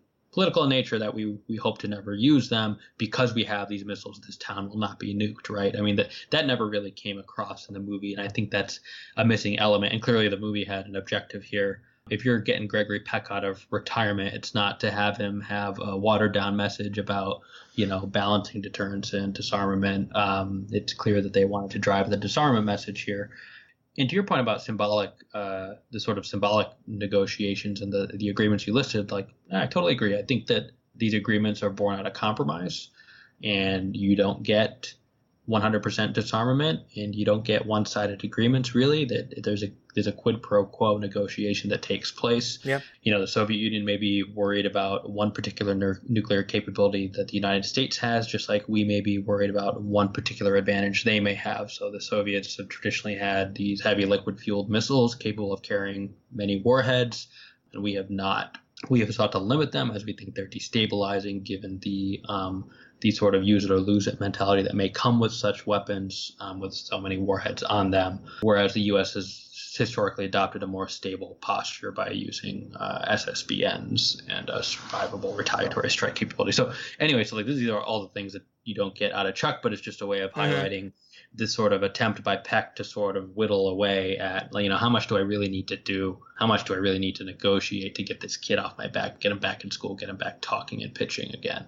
It would have been great if the Mad Dog, who I think was the guy who lifted the truck and said he wasn't a pacifist, if there would have been like a Jay and Silent Bob moment there where he, at the very end of the movie, like eloquently talked about why nuclear deterrence didn't work and gave a 15-point treatise on why basically if he turned into like Scott Sagan at that moment, that would have been a lot of fun. Yeah, but I think Mad Dog was probably the emblematic of how deterrence does work, because as soon as he put that truck back on the street, you know, all those gross Montanans who are trying to beat up Russ and the kids and his wife, they didn't bother him anymore. Yeah, perfect. Well, so I want to talk a little bit here. Is this the place that this movie has in nuclear pop culture? Now, even with the Lipscomb nuclear trilogy of this movie, War Games, and The Day After, you know, why did this movie not really take off? It has like a big cast. It's got Gregory Peck in it. It's got basketball. It's directed by a very capable director. Why do you think this movie didn't become something that we talk about all the time? Like, why didn't this movie inspire Ronald Reagan to do his thing? Why was it The Day After? Is it because of this movie wasn't scary enough? Was it because it wasn't serious enough? Was it just, what are your thoughts on kind of why this doesn't have a more prominent place in nuclear pop culture? Because it tried to popularize the Boston Celtics. Ah, there we go. Obviously. Obviously we're in an audio format and people can't see that we're both wearing Lakers shirts, but that has to be reason number one. I think part of it might be there's a saturation, right, of movies in this time period. Right. And the attempt in this movie to really it didn't focus on the scary message solely, right? It sort of tried to play at this sports and pop culture aspect and fold it into the sort of disarmament movement. And I think maybe it got a little too convoluted. I thought the combination of Little League pitcher kid starting worldwide nuclear movements combined with NBA player who takes an interest because he reads it somehow in a national newspaper in Boston, combined with evil industrialists and with slick back hair and double-breasted suits who murder the athlete for no reason later in the movie, combined with meeting the president on more than one occasion repeatedly in these weird circumstances. It was just kind of a lot of kind of unnecessary staging for what could have been just a clear message. Whereas I think the other movies you mentioned are very clear, right? They point to the annihilation that would happen in a nuclear exchange, what that would look like, because they just try to scare you. This movie doesn't try to do that as much, unless, of course, you are somebody who rents your Gulfstream out and is a pilot to NBA agent, in which case you could be blown up at any moment by these evil industrialists who love nuclear weapons. Yeah, no, that's now another nightmare to attach to my rotating list there. It is interesting. I think it's because the movie does have a bit of a TV movie feel, which is weird because The Day After it was an actual TV movie. But when you watch that, it doesn't come across as too soap opera as much as this one does, which is super weird because it is an actual film. It does have some really great moments in it. I think it's a better child actor would have maybe improved a little bit. A few little tightening of the plot and not having Amazing Grace killed, I think weirdly enough would have made that a little bit more serious about it. As just his Alex English as sort of an actor, and obviously he's not an actor by trade, there was a depth to his performance that I think was lacking elsewhere. I thought Russ was, the actor who portrayed him, who I believe has been on TV shows recently as well, I thought did a good job. Like, clearly there are people with acting chops there, but essentially relying on Chuck, the actor who played Chuck, to carry the movie, I think was the failing here. Especially when the second half of the movie he doesn't talk. Yes, it makes it easy to sort of his sort of stern looks for a 12-year-old don't really carry a lot of emotion. The movie, from a nuclear point of view, it does have some interesting things to say, but I think as a movie itself, maybe that's why it doesn't hold up. Because War Games, even if it wasn't about nuclear war, global thermonuclear war, it's still a good movie, and it's very entertaining to watch. For some people, The Day After, because of the fact that it is super scary and how it took place in Kansas of all places, it really scared people to think, no, this actually could happen to me. And I think some of the other nuclear movies have that. They're good movies by themselves, and not just, they're either really scary or they're good movies by themselves, and those are the things that play forward. But not talking about the nuke things anymore, I think a real quick jaunt through what I call the parking lot movie discussion section, where I used to watch movies with my friends in high school or middle school, and before we got back in our cars to drive home, or before our parents picked us up, we hung out in the parking lot and would talk about the film that we just saw. So one or two quick questions I had here. One was, how does this movie look today, given the fact that we do have athletes that are heavily involved in protests, whether it's, Colin Kaepernick protesting against, violence against African Americans in the United States. And you can see the response to that that we've seen, athletes not wanting to visit the White House after winning championships like, the Golden State Warriors. And all this stuff is happening. How do you think the movie handles those topics, looking back on it now in hindsight, given that some of these other athletes are, continually involved in politics? I don't know of many that are involved in nuclear debates about the INF Treaty or nuclear modernization or anything. Maybe they could be at some point, but I don't know. I would love to see what this movie would look like if it was remade today. Yeah, you kind of wonder, just the diffusion of news stories in this kind of social media environment we live in, if when there's only several major papers and Amazing Grace picks one up after his workout and he reads about this kid in Montana, would that have ever shown up on his timeline today? You know what I mean? Had to be a good hashtag campaign. Yeah, exactly. No, I mean, but this is how you have to organize now. And I think, so it's really hard to tell if that movie took place in the current times, if athletes would actually have any impact, if they'd have the opportunity to have impact, because would they even find out about it? Now, you mentioned a couple of the protest movements. LeBron James, who's now a Laker, has spoken out on political issues as well, not just on sort of race relations and police brutality, but in sort of general sort of governance issues as well. Athletes, though, have become very good at using social media platforms to motivate people like us, just sort of observers, fans, stans, whoever you want to however you want to label yourself, whether they motivate us to sort of just have more awareness, be more woke, or whether they motivate us to actually take action, which is what you saw. And the interesting thing is, like, you really didn't see, as much as you saw the athletes kind of phone banking and trying to pass information around in the movie, you didn't see the sort of dedicated following for these athletes in sort of real time that you have today. So who knows, like maybe, you could do maybe an Amazing Grace today would have much more of a profound impact because of his ability to talk to millions at the same time if he wanted to. I think what you saw here is this sort of unbelievable random assembly of people just kind of come together, even though Chuck never really tried to get them together. Yeah, when LeBron is done with Space Jam 2, I think I would love to see a film where, imagine, like, they make a joke in the movie. Well, I actually don't think it's a joke. It's a joke to us now that they say, like, how much money, Amazing Grace, did you make per year playing basketball? And he said $1 million. And that's so funny because, we have veteran minimums these days that are like $3 million. Right. LeBron James is making, what is it, like 38 million a year. So it's funny to think about that, but it would be a really big deal if LeBron or another athlete were to say, you know what, I'm inspired by this person not wanting to, do whatever they're doing. Like if I could see this being a Twitter story that would be super interesting to see. And I think this movie is actually ripe for a remake. I just don't think that the passion that people have about nuclear weapons and nuclear issues is there. But maybe the idea of the movie could happen just instead of nuclear topics, it's something else. So we haven't seen Space Jam 2 yet. I don't know exactly what the plot is. There's an opportunity here. LeBron, get at us. Yeah. Let us know if you like the pod. We've got a new script for you. Yeah. And I also do agree with you. This movie would be better if instead of him being a Boston Celtic, he was a Laker or a Knick or something else. That would make everything make sense. Yeah, that would have added 2 stars to the rating for sure.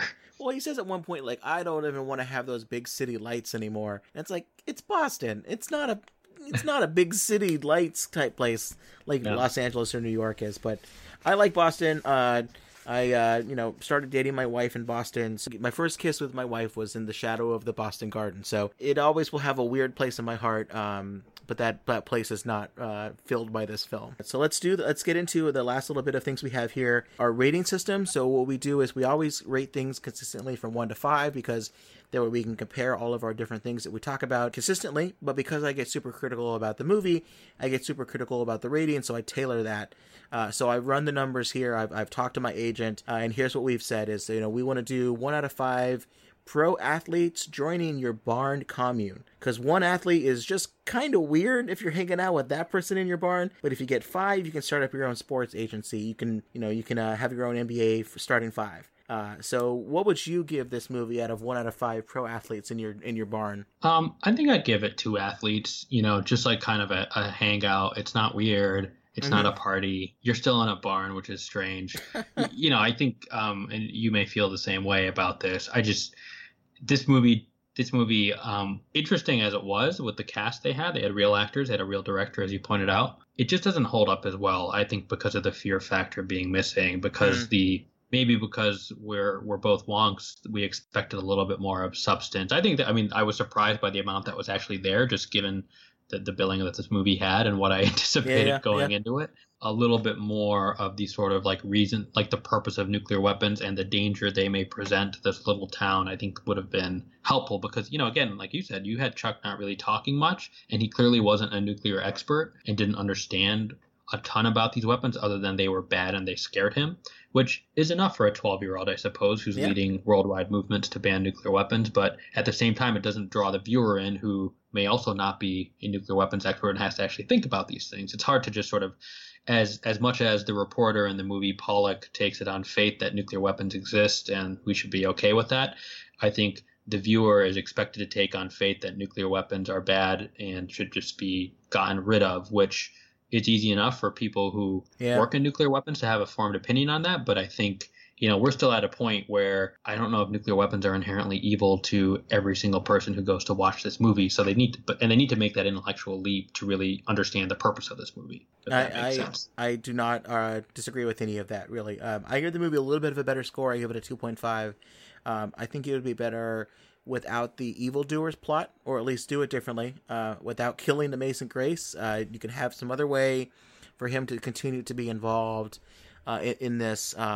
And I also think the weird friendship hang type situation it's just weird for the purpose of the film, and it sometimes kind of crosses into that line of accidental comedy at points, and I don't think it was trying to do that. But I think the movie's worth watching.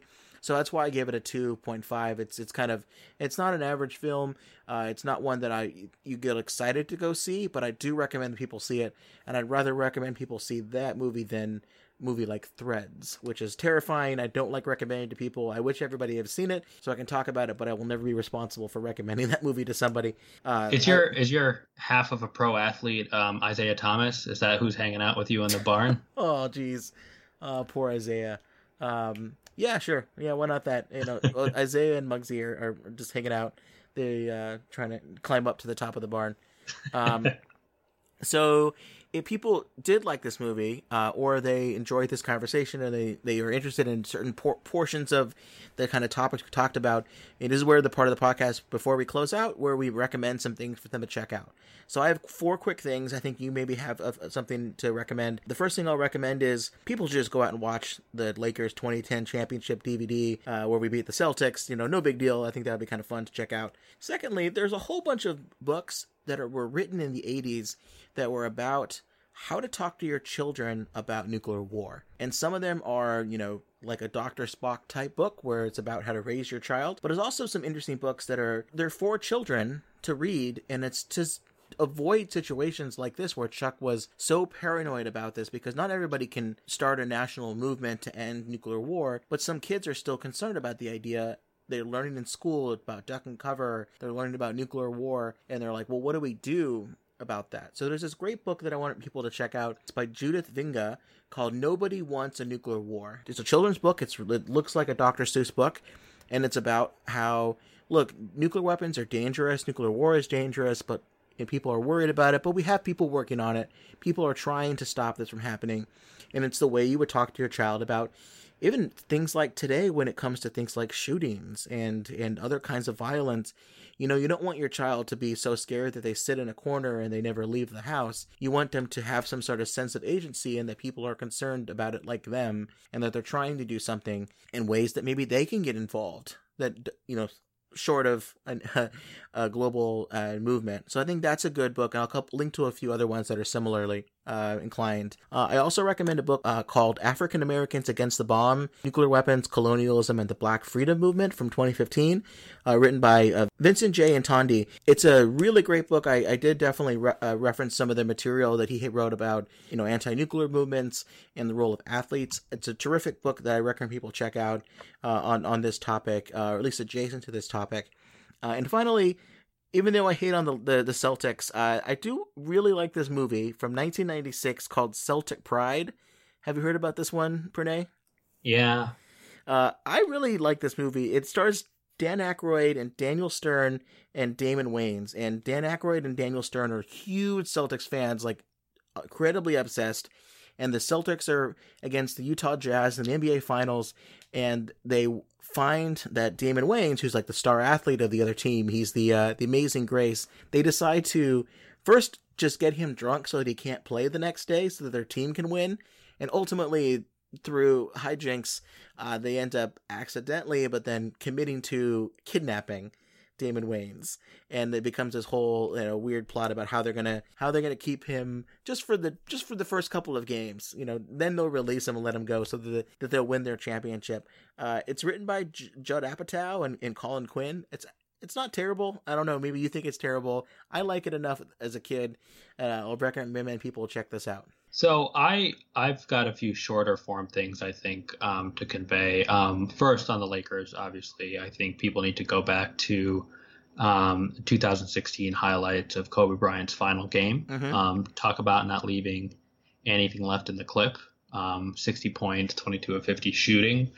This was a game in which a player took essentially every shot for his team. And I watched this game while I was in Geneva for the Bilateral Consultative Commission, which is the implementation body of the New START Treaty. I'm pretty sure this game was around a standard sort of 7:30 p.m. start time West Coast. And so that amounted to being up around 3 a.m., I think, in Geneva. But I got up. I was tired all day, but I got to watch this entire game over NBA League Pass International Edition for $10 or something like that. I recommend people watch it on YouTube instead of waking up at 3 a.m. in a different country to watch it. That's one. One of the first books I read and sort of reading about arms control history, and this sort of preceded my time even in the Arms Control Bureau at the State Department, was Deadly Gambits by Strobe Talbot. I think it is a good read of sort of the most interesting point in the mid 80s where negotiations were ongoing for the INF Treaty. And, Strobe Talbot was a journalist at the time and did a really good job talking about some of the interagency sparring that took place, some of the personalities at play, the experts at play, Reagan's role in all of this, which I thought was very fascinating. And being a former bureaucrat and a bureaucrat at the time, it was all very familiar to me. But for people who sort of are more interested in the process that President Peck used in the movie to get to the negotiating positions that we saw throughout his various strange meetings with Chuck, who again was sort of his outside advisor for all these negotiations. That's a good way to get an understanding. And then on Reagan more specifically and sort of the disarmament drive in the 80s, there are two articles I had come across in thinking about this movie. One was a foreign policy piece from 2010 by Peter Beinart, which is called Think Again, Ronald Reagan. And it talks about sort of the sort of less hawkish side of Reagan, and some of the quotes I mentioned when talking about Reagan earlier in our kind of post-movie review were from this article, which I thought was a good compilation. There's another article from 2016 in The Atlantic, which covers one particular meeting that I touched on, which was this Reykjavik meeting between Reagan and Gorby, where they talked about getting rid of all nuclear weapons and essentially how it was the Strategic Defense Initiative and Reagan's continued want to see that through that ended up derailing that. So it sort of talks about how close we were to that disarmament dream. So that is called Ronald Reagan's Disarmament Dream, Jacob Weisberg in The Atlantic, January 1st, 2016. I'll provide links to all of this stuff. Oh, awesome. Thanks. Yeah, the transcripts of those Reykjavik meetings are amazing. Pranay, thanks very much for a late night 2-hour podcast discussion. You put your kids to sleep, and now you're talking about, nuke movies and baseball and basketball. If people want to hear more about your thoughts on all of those different topics, where can they find you and your work at the Carnegie Endowment for International Peace? Sure. Thanks, Tim. I had a lot of fun. Always happy to spend my late nights talking about basketball and or nuclear weapons. People can find me at Pranay R. Vadi, all one word, no spaces. That is my Twitter handle. And on the Carnegie Endowment website, you can search my name and you will see some of the analysis I've done. Nice. You were recently on the Carnegie podcast, right? So I'll link to that as well, about talking about nuclear weapons.